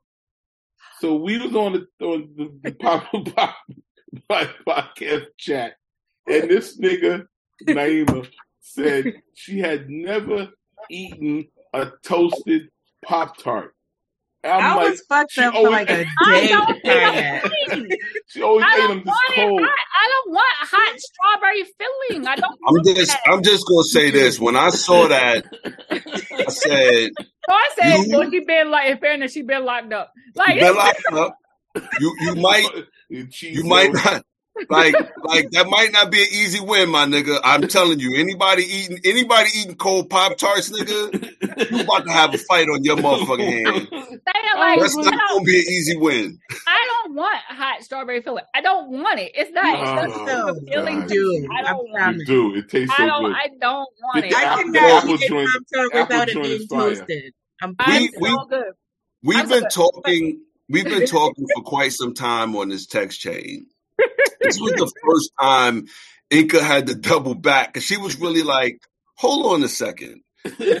Clarification, my nigga. Like, never? Like, never. Did you have a toaster growing up? Were you not allowed to use the toaster? My nigga? And I explained to y'all there was a couple of factors. The first thing is that we had a toaster oven, not a toaster, which to me felt like a lot of effort to lay them flat. It feels like it takes something away from it. The second thing is, I never ate breakfast at home. From like, I did at elementary school, I ate breakfast at home or at school. From middle school on, I ate breakfast going. So it was, and I don't really eat a heavy. You could have just thrown the joint in there and put some I didn't paper towels. I would grab the pack and like eat it on a bus or something. That was the whole point of them for me. Even now, when we do have Pop-Tarts in the houses for the kids, but I've been known to grab one to have in case I'm out walking around. Maybe I was just curious. Let me just drop this motherfucker in the toast. And I also only eat one flavor, which is strawberry frosted. So I can understand if I ate cinnamon or one of those other things and tried it toasted. I just don't. I like my hot breakfast to be savory. I don't need a sweet hot breakfast. I don't need that. Let's move on. Back to the coffee. I don't drink coffee. And I told this person that, and I only drink tea when I'm sick. I don't drink coffee. Now, the one thing I do now over the years, I started drinking chai tea from Starbucks because it tastes kind of sweet and cinnamony. For me to get coffee to the point where I like it, I might as well have a milkshake. It has to be iced and sweetened with a syrup and a whole other situation. So I told this dude that I don't drink coffee. And I thought we would move on from then. And he was still like, well, let's do a coffee date, which for me is like saying, let's meet so I can get a cup of juice. You know what I'm saying? Like, I know the intention is conversation. You should have took you to Akbar's juice bar. That's not an environment in which I'm going to be comfortable because, again, I don't drink. Coffee is ritualistic too. It's a social ritual that I don't. It's like somebody saying like how people, you know, have smoke breaks and stuff. I don't participate in that ritual. It's not going to hit the same for me. So when this nigga was still trying to do a coffee date, I was already over it because I'm like, you're not listening to me. You know what I'm saying? You're not actually trying to adjust. That's fair. Yeah. You're very peculiar. I am. Your ADHD is so different than like I need caffeine to survive. Like, well, I do too, but I don't because I don't like coffee. And I'm not saying this to say this is one of the reasons I had to get on meds because I was worried I was gonna have a fucking heart attack. I used to like drink Red Bull for breakfast, or when I was a kid. No, that's crazy. Like that's crazy. In high school, I started taking Vibrant. Right, I started taking Vibrant in high school. Oh, you was Jesse Spano out here. No, but I realized it helped me before a test to retain information better. So I guess that's when it first started kind of showing up. So all through college, I would take this is a whole nother conversation. I would take like you used to be able to get at the drug stops down at the gas stations down south. You used to be able to get like them little mini thin caffeine pills that the truck drivers used to take. That bitch could keep you going for like 2 days. He was wilding. This was wild. Oh my God. Yeah. So I want to mention this thing real quick. So I saw another thing on social media. This is a social media show. Another thing, there was another gal who is it's an Instacart delivery person. And she was delivering Instacart groceries to a client. And it was $400 worth of groceries, which is a lot, even with the prices being high. She was delivering to an office. I guess it was like an office manager restocking like their Red Bulls and their little. She was pulling out like 12 packs of soda and cases. And water and stuff like that. So she did this stuff. She said it took her like a lot of time to pack this in her car, and to and then she had to unpack it when she got to the place, and it was a $400 tab, and the lady was not tipping her. I guess I don't do Instacart. I'm old school. I still like to go to market. I know you could tip on the app, but also you can also tip the driver personally. Like here's $20 for you or whatever. But so also I say the office thing because a lot of times if you have things that you have to expense, like gratuity is not something that you can reclaim. Like once you put your receipts in, blah blah blah. If you're using like a company card situation, like they are not reimbursing that tip part. Yeah, you know what I'm saying? Like they don't authorize it. Yeah. Anyway. So the woman, then this is a black Instacart woman was driving, and a white woman who was receiving the order. So that kind of put a little extra energy on it too. But I don't think it was based on race. I just think it was the energy. And so the Instacart driver was like, "Well, I'm about to take this shit back. I'm not even delivering it because that's the part I have a problem you're not tipping me." And the woman was like, "You got to take that up with Instacart or whatever. That's not on me." And the girl was like, "Yo, it took me so long to do this." And I'm like, "It was really hard backbreaking energy to pack this in my car. And you're not going to tip me anything?" And she was like, "Nah, I'm not tipping you." And it turned into a whole argument. And I don't know how it ended. I don't know if the girl, it cut off before it found out if the girl actually took the order back or not. Right. Here's the problem. that person has paid those goods. So that's what she said. She said, I paid for this though. Yeah, you paid for your Instacart stuff at the time of your order being processed. So technically, legally, those are that woman's goods, right? So until the person like releases them in the app, the driver's still on the hook for that. She can take it back and cancel the stuff, and the person gets a refund. So I get what I was gonna say is that I might have said, you got to unpack this shit from the car. I would have, like, I saw her putting it back in the car. I would have been like, you can unpack it and carry it in yourself. I'll open my doors in my trunk and like do that. But I don't know, even if like she took it all back, you still got to unload it out your car. You know what I mean? Like I get it in theory, but you're not, but in actual practice, you're not really doing yourself a favor here. You know what I'm saying? So like, I get it. And I get the complaint about it. And I think that, you know, especially on the apps, the problem with the apps is that they already add surcharges and service charges, which make it harder for a consumer to want to add a tip on top of that. Because I already got taxed. Because you're already, and a lot of people are already like, well, you're charging me a service charge. What the fuck is the service charge? You know what I'm saying? So it's like you're already getting a surcharge, a service charge, a delivery fee, maybe whatever. That ends up and on Instacart, you're also paying like a membership fee. Like it's a taxes, whole yeah, you're already getting hit so many times. I do believe that drivers need to be. I try to tip 18% anytime I do Uber app, Instacart, any of that stuff. I mean Uber Eats or Instacart, any of that stuff. But that really, like, when you add all them fees up, it changes shit significantly. It changes significantly. So I'm not saying she was wrong to feel away, but I'm saying like part of going into that side of the gig economy is knowing that you're taking a chance on that. Knowing if that's possible. I think me and the way I'm set up, I would never come out and ask for a tip. Like, them's just the breaks. If you tip me, if you appreciate my service, if I get everything right, that's great. But if I don't, like, then that's an L that I'm taking, and maybe I'm a little more selective the next time I pick an order. And my guess is that it was a large order and she selected a large order. Yeah, it was a large order, she figured she was figuring she would get a nice tip out of that. Right. You know? I think because I've worked in the service industry before, I'm sensitive to tipping. Like, I will apologize. Like, if people do stuff, I'll apologize if I don't have cash. Because that is one problem. I don't keep cash around. And sometimes I go, I don't have cash to tip you. But like with the Instacart, so like that, I tip in the app. But yeah, I get her being upset. I just don't know of saying, I'm gonna take the shit back. Yeah. You know?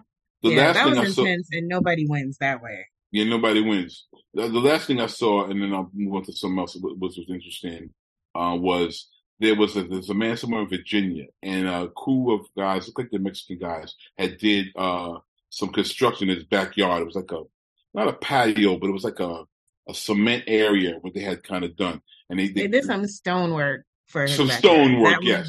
And he comes up, the starts, and he comes on. He's like, "You guys did it all wrong.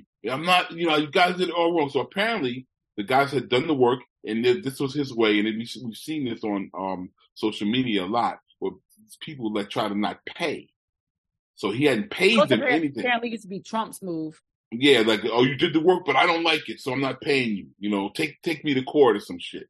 So what these dudes do is they just pull out sledgehammers and start smashing the stonework. They just start smashing. And he's like, I'm going to film it. I'm going to call the police. And I was like, what the fuck are cops going to do? You didn't pay them, bro. Yeah. They're basically just taking their work back. Right. And, and he's filming it, and he's like, these guys always complaining, and da-da-da-da. He complains. His workers complain, and the workers aren't even talking to him. They just, bam, smashing it up. And I was like, yo, I respect that 100%, because, like, you're literally trying to get over. I don't know how long it took, but it wasn't a quick job. You could see that. And you're literally just trying to get over and not pay these guys, probably because they're illegals. You're paying them off the books, and you're just trying to get over. So I actually appreciated those guys smashing up that stonework like that. I want to mention, bro, you should watch. Have you watched Old Dads yet? I saw it on Netflix. It's one of those comedies I got to be in the mood for. Yeah, it's all right. It's all right. I watched it. I watched portion of it. I kind of checked out a little bit. I actually like Bill Burr. I like his comedy. I just don't like that shtick in a movie. Yeah. It's like how can I? It's like I want to be a draconian dated asshole without the backlash of being a draconian dated asshole, right? So I'm going to use it as this satire movie for me to sort of be this way, and it's just like old dads. It's like at a certain point, right? Like that comedy style and that shtick becomes very heavy. It becomes very heavy after like the fifth joke. It's like, okay, well, my guy. He wrote and directed it, so who directed it? And I get it. Yeah, Bill Burr, right? Yeah, I know he wrote it. I know he directed it too. It's quite honestly, it's a little sophomoric. It's a little sophomoric. It is. For my liking, I don't think it's a terror. You know what I mean? I've seen this. Apparently, it's probably streaming super crazy. Like, it will always listen when it's a streamer service, right? So you there's no effort here to go and do this. You can literally just put play on and just watch it. Do some other shit, right? Like, so that's not surprising to me. And I think he has a base. And I think he's, I do like him as a comedian. Yeah, he's funny. Again, I just think for a movie, I mean, how many of those jokes, bro? Like, of like my wife is a bitch is very heavy-handed here, and like, our wives like killed our lives and shit. And what I thought they should have done was they never really explained why they were friends, those three guys. Like I know they had a company together, but like how did they meet? Because they seemed like those people wouldn't really know each other. Like they never gave us any background, so it was kind of weird to watch Bokeem Woodbine. Like, why would he be friends with Bill Burr? Like, I don't understand. Like, what do they have in common? You know what I'm saying? It was all right, whatever. But anyway, I just want to mention that. And I watched Reptile too, which is with Justin Timberlake, kind of like a thriller, and it's got like a twist ending and all that. That's all right. I didn't watch the Halloween stuff. I finally started the new Haunted Mansion, but the 10-year-old started getting creeped out. So it has Lakeith Stanfield, Tiffany Haddish. Oh, that one. Oh, okay. Yeah. And on Disney Plus. Yeah, and on what's her name? What's it? Rosie? No, not Rosie. What's the girl who was fake dating Corey Booker? From Rosario Dawson. Rosario Dawson, yeah. So I know. So they're all in it, but it's much darker than the Eddie Murphy one. So the title made me stop halfway through. I got to finish it. I watched the new Goosebumps, which is definitely not for kids. But I want to talk real quick about, speaking of Lakeith Stanfield, this show on Apple Plus called The Changeling. How is it? So apparently I need to read the book. There's a book. I want to read the book. It is confusing, but there is some really good acting in it, and there's some really good moments in it. But they made it they were making it a little too enigmatic for like they wanted it to be so mysterious and so many puzzle pieces to put together, and there's flashes back and forth between time periods and past and present and future present, and it's also like the idea of it. Obviously, a changeling is a baby swapped out for like a spirit, right? I didn't know that. And so the whole thing is, Lakeith and this woman have a baby. She gets to a point where she believes the baby is not her baby, and Lakeith is like basically thinks that she has postpartum and she needs to get help and she needs to sleep and whatever. But there is this fairy tale element, this fairy tale that his dad used to tell him about, like spirits who came to steal babies and replace the babies and all this other stuff. So the problem for me was that the show would kind of flirt around the fairy tale element without committing to it. Like, is this supposed to be life is really a fairy tale? The fairy tale is really real. You're really in this fairy tale shit. There's really some supernatural shit going on. And it would kind of skirt around it without ever really fully committing to it. Sometimes it would, sometimes it wouldn't, which made it feel inconsistent. it's worth a watch to me, but the season finale left us on a bullshit cliffhanger. It was the shortest episode of the season. And somebody told me the season finale ended right before the book ends. So, I mean, there's definitely got to be a season 2. I was really frustrated, but now I'm in. Like, now I got to see just how they close the loop. And that's my problem, is that we have these shows. I blame J.J. Abrams. We have these shows that more and more want to be like these kind of like trick boxes that you got to unpack and find the thing that leads to the other thing. And it's really this thing. And it's like, you spend so much time setting all these things up, and then you can't deliver on the premise. Like, you got to actually pay. That shit has to have a payoff. And there's too many shows that set this up beautifully without the payoff. So, like, a couple have done a good job of it, but more and more often I find myself watching these shows where I'm like, you're just getting me deeper into this rabbit hole without actually giving me any answers or conclusions or whatever. You just making shit more and more mysterious without actually pulling apart. Yeah. I want to end the morning show. Huh? The morning show. I need to get into season 3. I think I'm gonna save it until Thanksgiving break so I can just watch it all at once. Okay. It's a really good season. I want to mention and then end. I want to mention Sean King, who's up to his fuckery again. Sean King apparently got hostages out of Israel, like, which is crazy. And he's running like my man said on the wire. We're gonna ride on that lie. You know what I'm saying? Right. He just going. But that's what he does. Sean commits to a narrative. He don't give a fuck how many times, how ridiculous it is. You fucking dispel it. He gonna stand on that shit. Yeah, we're gonna. And this one's particularly harmful with the lie that he's telling. Yeah, if you know anything about quote unquote hostage negotiation. Right. So for a few reasons, it's harmful for a few reasons. So for those who don't know, because a lot of people have been like, what did Sean King do this time? When the Israeli hostages of Hamas, Natalie something and her mom were released last week. In the last week. That's Sean King took credit for it. Said, dozens of us have been working furiously behind the scenes to make this happen. And then said they're working on a ceasefire and even more than a ceasefire. Like, stay tuned, right? So he was saying that the family of this woman had been with them, had been followers of his. Now, he specifically said the family. This is Sean King. With Sean King, you have to pay close attention to the verbiage. The verbiage matters. He's intentional with this shit. The family's been following him. They were with him in protest during BLM. First of all, he wasn't even at no BLM protest, but that's a different story. They've been followers of his. They reached out to him.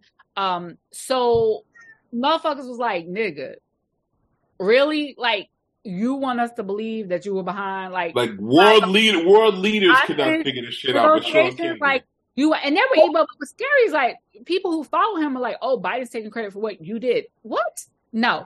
So this guy came out. It turns out he's actually this woman's stepbrother. They have no real relationship. He has no real connection to her. He's not close enough for her by any means to be considered a family representative. But he did admit that he reached out to Sean because he knew Sean had quote unquote relationships in Palestine. Right now, here's now Sean continues to still say the family, and I'm like, nigga, her stepbrother. It's like Meghan Markle's estranged people. Yeah. Trying to talk about Meghan Markle, right? And you say they the family. Right. So the thing about it is that's problematic for me, aside from Sean saying, oh, the family has now told me that, they've been encouraged to distance themselves from me, and that because of my involvement, Natalie and her mother don't feel safe in Israel. But yeah, you're still talking about on social media. If her well-being was really your concern, you'd stand down, but your concern is taking credit for some shit, right? That's A. B, the idea that you having Palestinian relationships means you can negotiate hostage release with Hamas does not help in the conversation about the conflation between Palestinian citizens and Hamas. Like, this is why people are saying your pro-Palestinian messaging, Sean King, is pro-Hamas messaging, because you have just suggested that you have an in with Hamas leadership, which is not the same as Palestinian leadership. You know what I mean? And it's like, what do you really do? Like, what's your end goal here? That's my thing. And he doesn't think about that. He just wants to look like he has a hero. He gonna give Masood showing up at the door. That nigga's crazy. And I think he needs I think he needs help. I say this with sincerity. I'm not bullshitting. I think he literally pathological. Yeah, I think he needs help. He seems to be one of those people that can't get out of their own way. The behavior is very, very odd. And also too, man, just kind of like this hunger and desire. And I think that initially, what we saw was a lot of fanfare. What began to happen was the social justice warriors had become stars. Mm-hmm. And they had been able to negotiate and leverage those things. And I think after he had gotten whatever that BET award, BET was. I think he had a lot of support from celebrities, very, very high end celebrities, early on, and I think that that fueled where he is now, right? Mm-hmm. Like it started even before then, though. That's what's scary. And but what I'm saying is it was more contained to social media. I think, and I think that the BET thing really put him in rooms and put him in a light. And when I think that people saw that there was not a lot of infrastructure here, that there was not a lot of work really being done, right? Like, because ultimately getting yourself into a room is one thing, but maintaining those relationships in the rooms means you have to know your shit. You have to do something. And if you notice, for all of Sean's fanfare, for as visible as he is on social media, Sean has never been on a speaker circuit. He's never been tapped as a news talking head or commentator. He's never had a podcast that's produced by actual pod network. He's not visible outside of his own universe. He's not a person. Because he's not first of all, he's not trustworthy, right? Like if you did a Q rating, he is not someone that people instinctively and naturally trust, right? Like you literally question every single thing, even more, I think, with him than any other news place. But I also think that he never quite figured out what he wanted to do when all of that thing. I think that this was a little overwhelming for him. I think that it went from 0 to 1,000. And he was not equipped and able to sort of do the things. And again, not having infrastructure, right? Like people are investing in organizations. They are not investing just in you.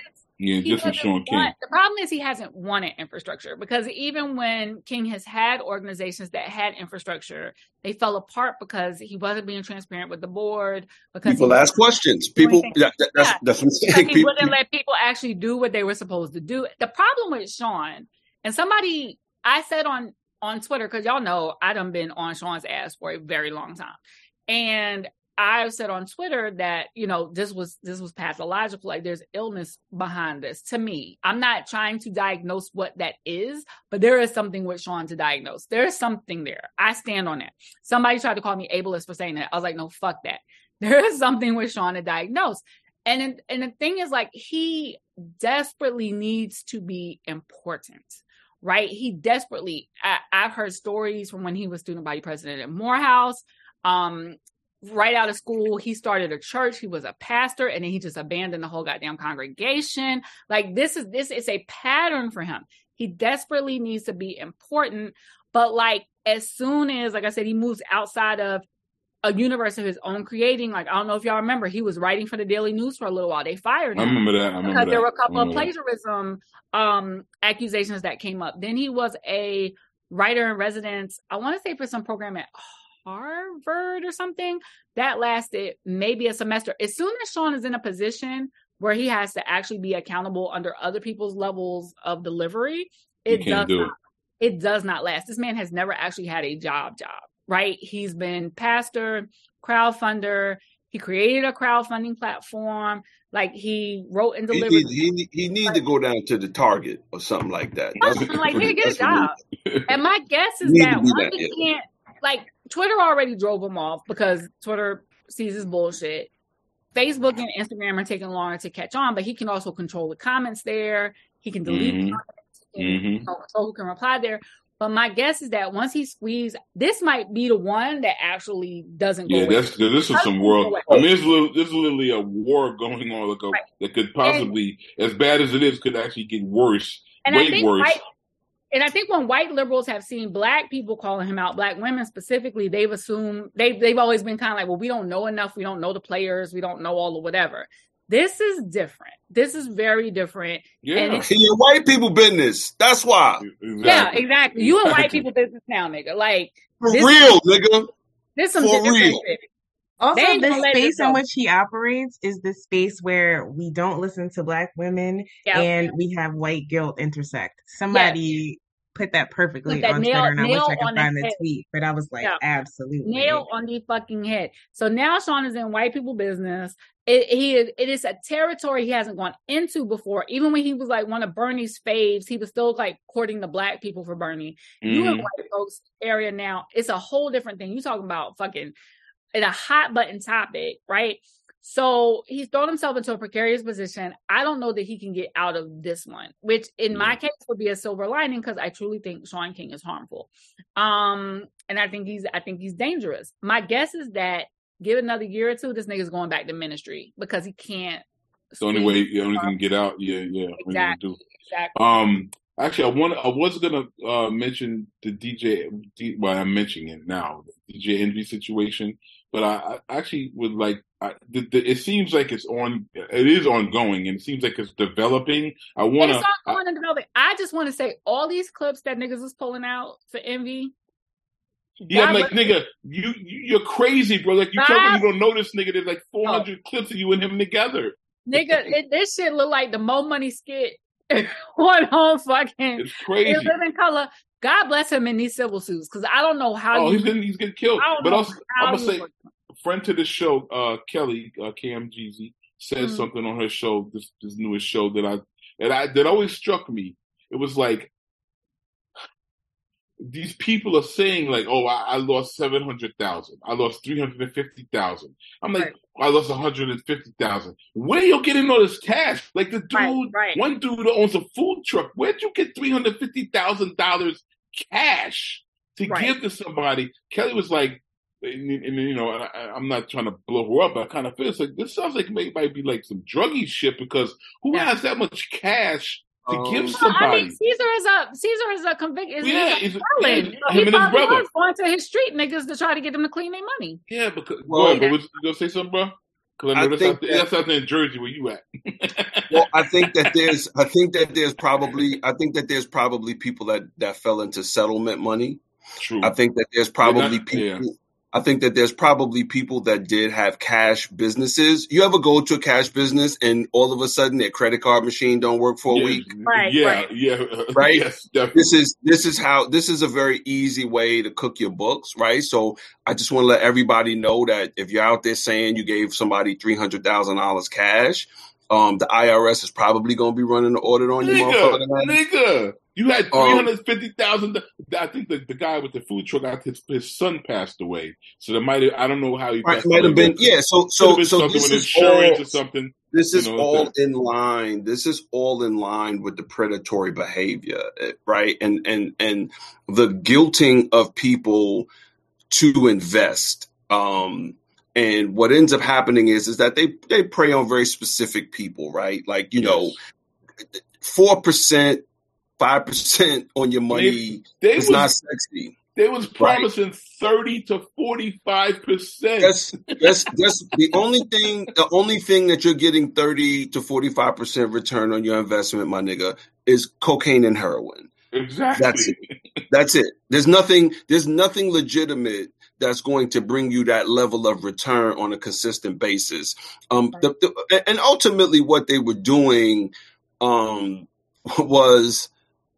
Like, so I'm looking at clips and I keep seeing basically what it looks like they were doing was selling people on adding to homes, right? Yes. Like they would buy a home and then they would sort of add, add units. Yeah, almost like there was like slumlords and shit. But basically, so there is an entire ecosystem of these sorts of illegal boarding houses. Now there are legal places that rent rooms and they're structured in that way, right? The building is coded in that way.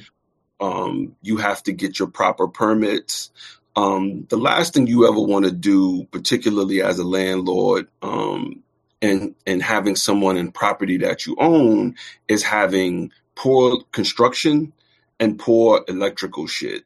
And I have experience in New Jersey, and they are largely towns that operate. You have to go pull permits. You have to pull permits to get shit like that done. You just don't you don't back a fucking dump truck into an area. I mean, you start getting busy and shit. People do it, and they almost always get reported to the town, or the town comes by, because you have to pull permits, because some of these places are not necessarily designed, they're zoned for 1 family or 2 family homes, and now you've turned it into a 4-unit property. And you're not. There's a clip where he's talking about that. That's what we added on in the back, and I'm like, what? That's what I'm saying. In addition to that, I just think that what I've read so far from reputable places is that he is not legally on the documentation. He is not listed as a owner on Flipping New Jersey on any of those documents, and he is not listed in the bank account on the bank account of record. Now, that does not mean that the feds will not get you for structuring, which is basically they're going to paper trail.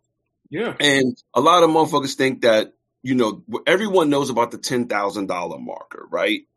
Or once you take out $10,000 or you deposit $10,000 in cash, it's a flag. Yes, a flag. Well, you have for $10,000 you have to fill out the actual documentation at the bank, right? If you're doing that sort of stuff, there's a form that you have to do. You have to process.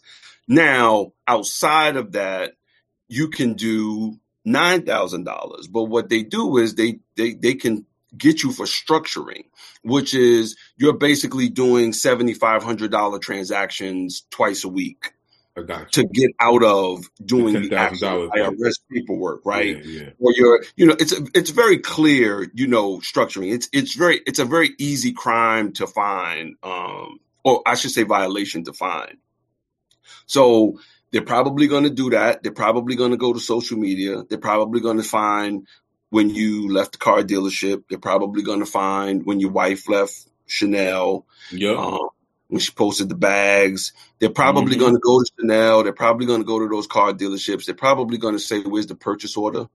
They're probably going to look to see if that's a cash purchase, if that's a credit card. It's forensic accounting, basically, that they go after.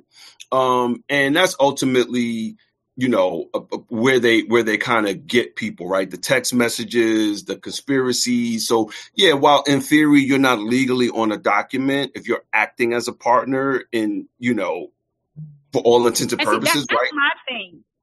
Even though Caesar said apparently, and I got this secondhand, I didn't check for myself. Apparently Caesar signed an affidavit that said that Envy wasn't involved. I don't know if that's true, but my thing is, every clip we've seen of Envy, he's like my partner.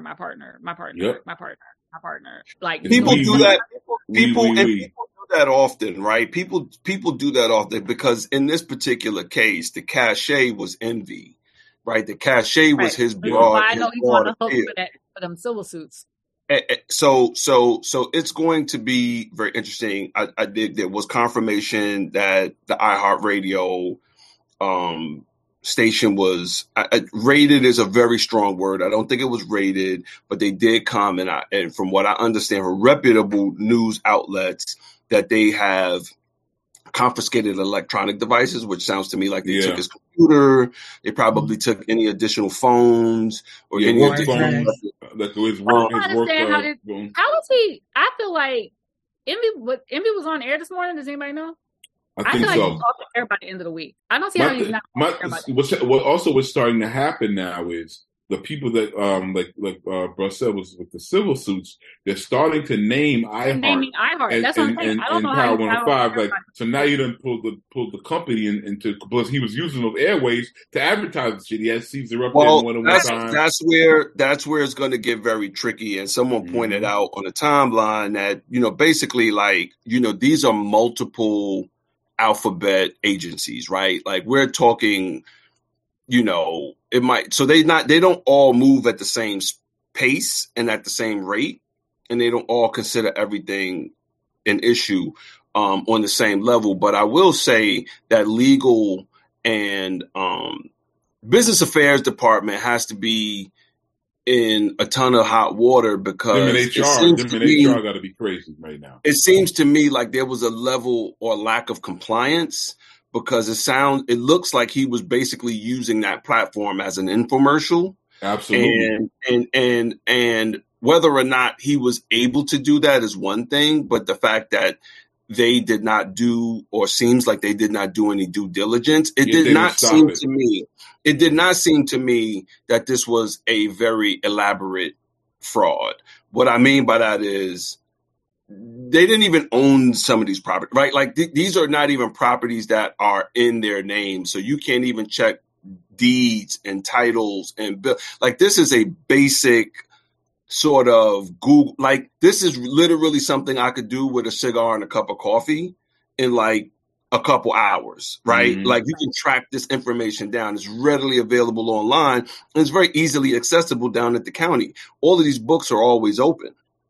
It's nothing to go down there and search that. So just, listen, I think that there's a lot of predatory shit geared toward very specific people. I think some people had PPP money. I think some people were flush with cash and they were looking to flip it, because this is how we operate. I think, there were a lot of rebates, the tax incentives and things of that nature. So I think there were some people that were flush with cash and didn't quite know what to do with it. And then they're guilted or made to feel bad that their shit is just sitting in a savings account. You know what I'm saying? Or it's like, make that money work for you and all these sorts of angles. And, and look, if you gave a man $150,000 cash, that tells me that you have ignored every red flag. My guy. You blasted through the red flags. and what would it that man don't even look trustworthy. Like even if anyone that is requiring you to make an investment in cash should be an immediate red flag. If you are investing six figures, $150,000 cash as your first go around, like you didn't even say, we're going to do 10. Yeah. Let me see how this works out. 7,500.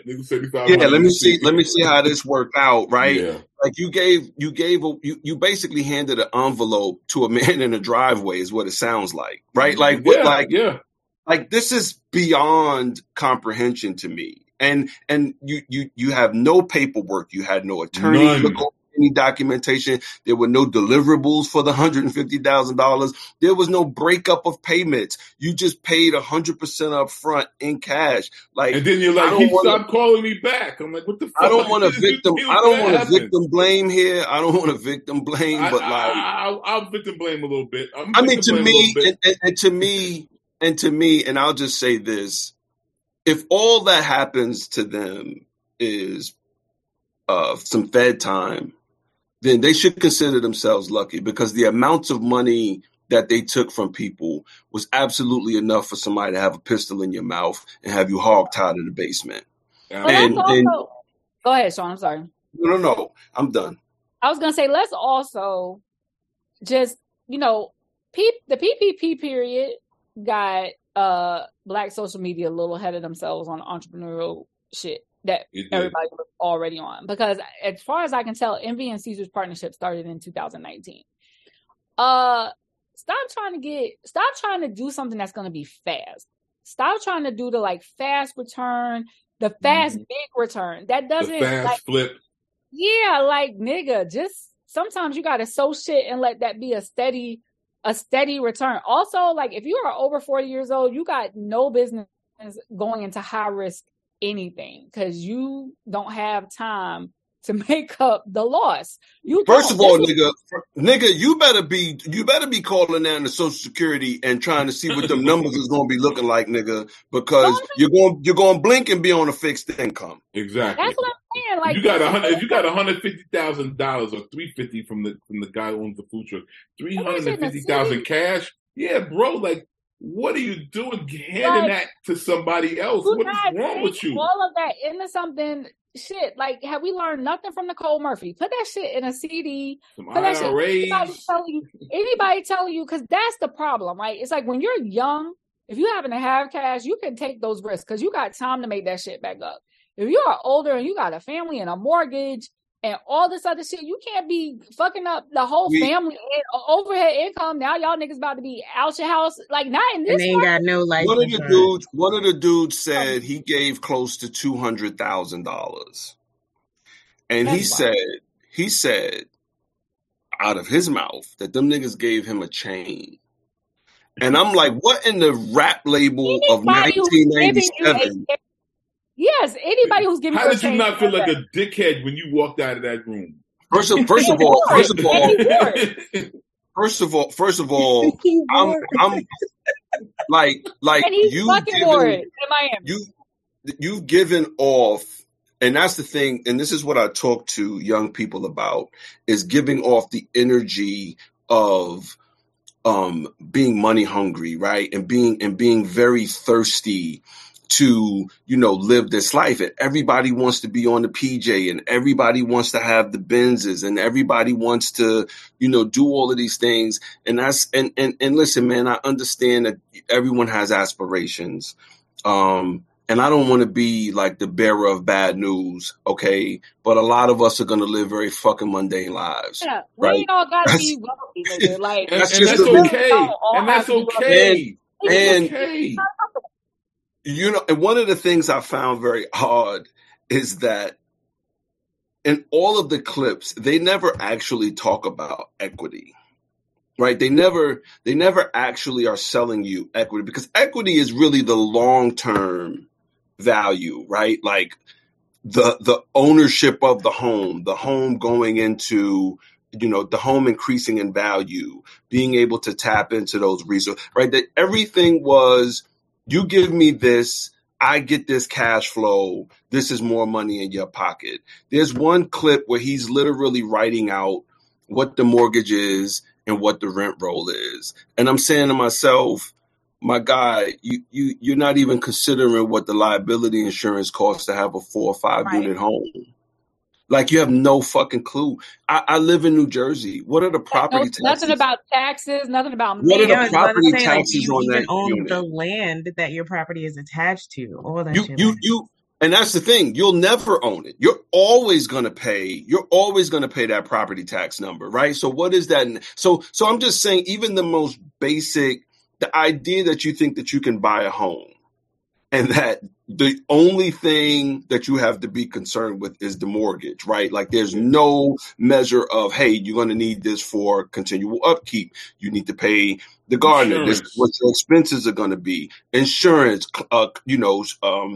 sweeping, cleaning the property, all of the things that come with being a landlord, fire inspection, making sure your shit doesn't have lead fucking paint.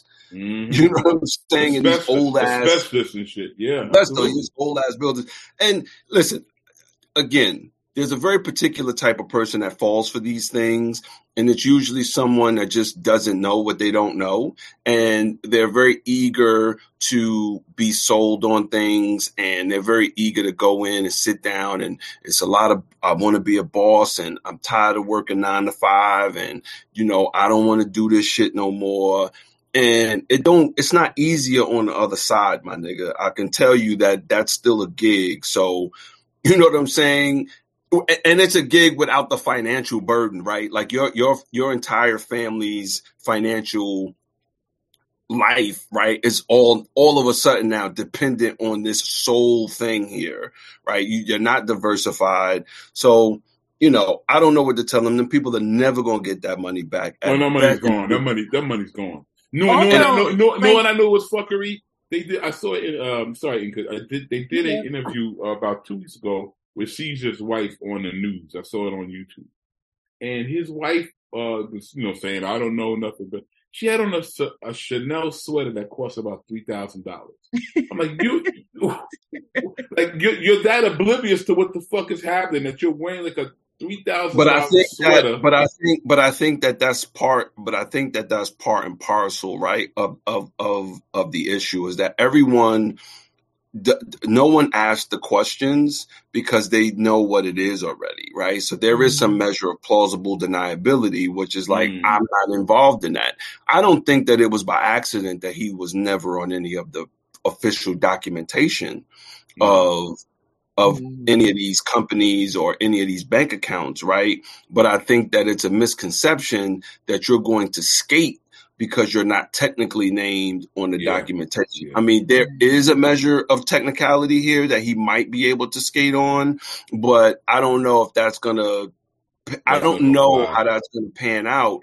And I think criminally he might skate just because of, like, this is the feds. Like, we know the feds have a 90+% conviction rate. Like, once they come at you with the indictment, like, this is it. So him not being outright named as part of the criminal part, he might be safe from that, but I don't think he's safe at all from the civil shit.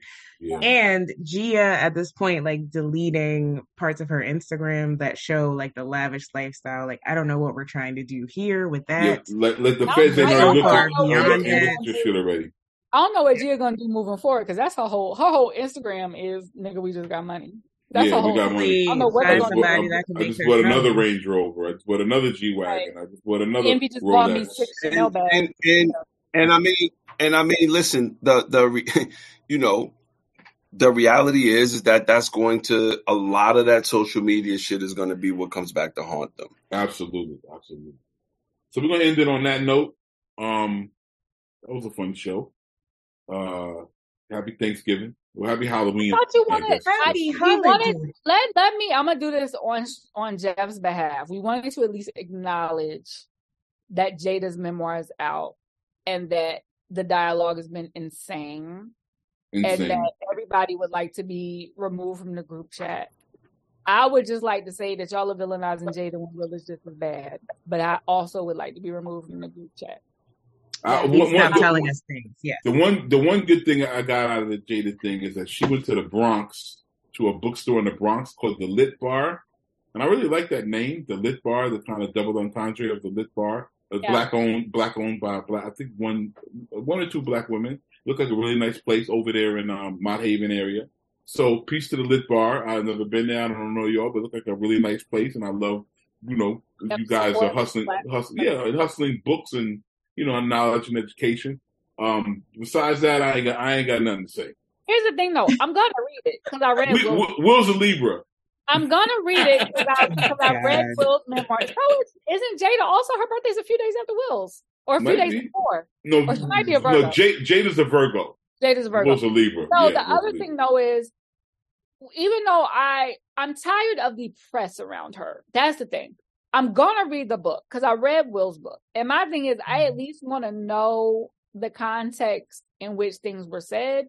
And a lot of people who are on the poor Will shit and they need to let Will go, it's clear they've never read Will's book or seen Will's own interviews. I do think that Will has let Jada flounder out there and take some heat. He seems to have stepped up recently. Like, he showed up at a bookstore and said some things. I think he realized he was letting her hang out there a little bit.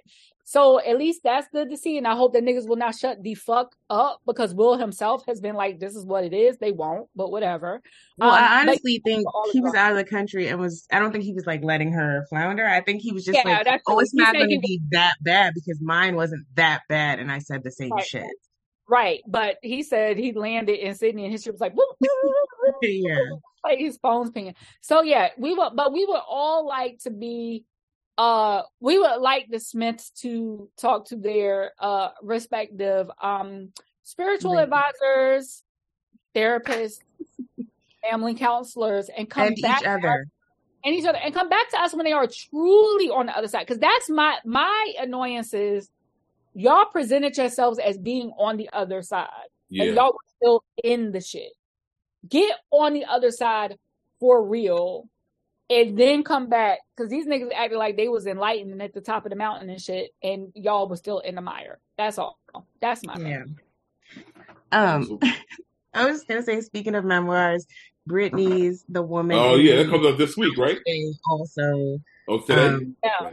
It's today. She about to knock the Smiths off the timeline anyway, because...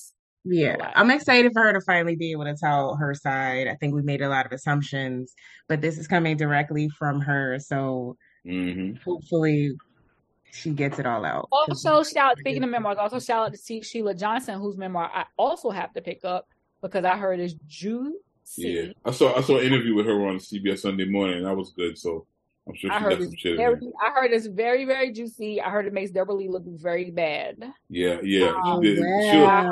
Sheila did that petty shit where, like, I think Bob's favorite hotel was it? No, Deborah's favorite hotel was the Mandarin Oriental.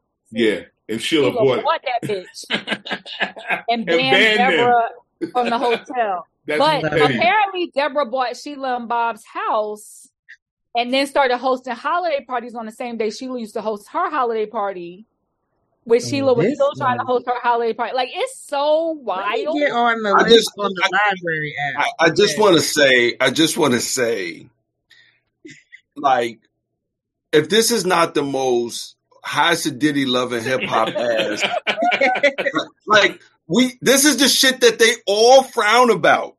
Yep. They do the same shit. They just do the same shit. The exact same shit. It's on a higher level in nicer places with more estate. That's it. They keep it. Yeah. And that's what I keep trying to tell people. People be like, this generation, our society nowadays, I just said, no, it's just more public. Like, this shit was always messy. Always popping off. It was always known secrets. You know what I'm saying? Like, it wasn't really secret. You just weren't gonna talk about it openly in public, like that. Public, but it was a lot of whispers and stuff. Like, everybody would still know the shit. So it's like, but yeah, like, I was like, let me get out of this black millionaire mess and get into some black billionaire mess. Like, let me get into the Sheila and Bob. Sheila's horse ranch is beautiful though. He ain't got no more fucks left. No, like, her horse ranch is not surprising. It's fucking gorgeous. Like, god damn, you own this shit? Jesus Christ, out of Virginia. So yeah, I could see. So on that note, we're gonna end it. We'll see y'all hopefully next week. We'll see. Hopefully. God willing, the creek don't rise. Yeah, I ain't even finna promise you niggas that. I ain't even gonna tell y'all that. We might I want to say one thing. We might get about 2 more before Thanksgiving. I want to say one thing. If kids are coming around trick or treating, blah blah blah, and they have a blue bucket, that child is either nonverbal, can't say trick or treat, blah blah blah. Please don't expect them to do what the other kids are doing. So look out for the blue buckets. Okay. They put some candy in hers too, because she's not gonna say it. Cool. Okay. Oh, thank you for that. I didn't know that. Thank you. I didn't know that was a thing. Yeah. Okay. All right. We'll see y'all next week. Later. And that's what's poppin' in the world of entertainment. Thank you for listening to the Pop Life Podcast with Jeffrey, Naima, and Sean. Want to be a part of the show? We've got 3 ways you can get involved. Like us on Facebook. Send us your burning questions to poplifepodcast@gmail.com. And follow us on Twitter @PopLifePodcast.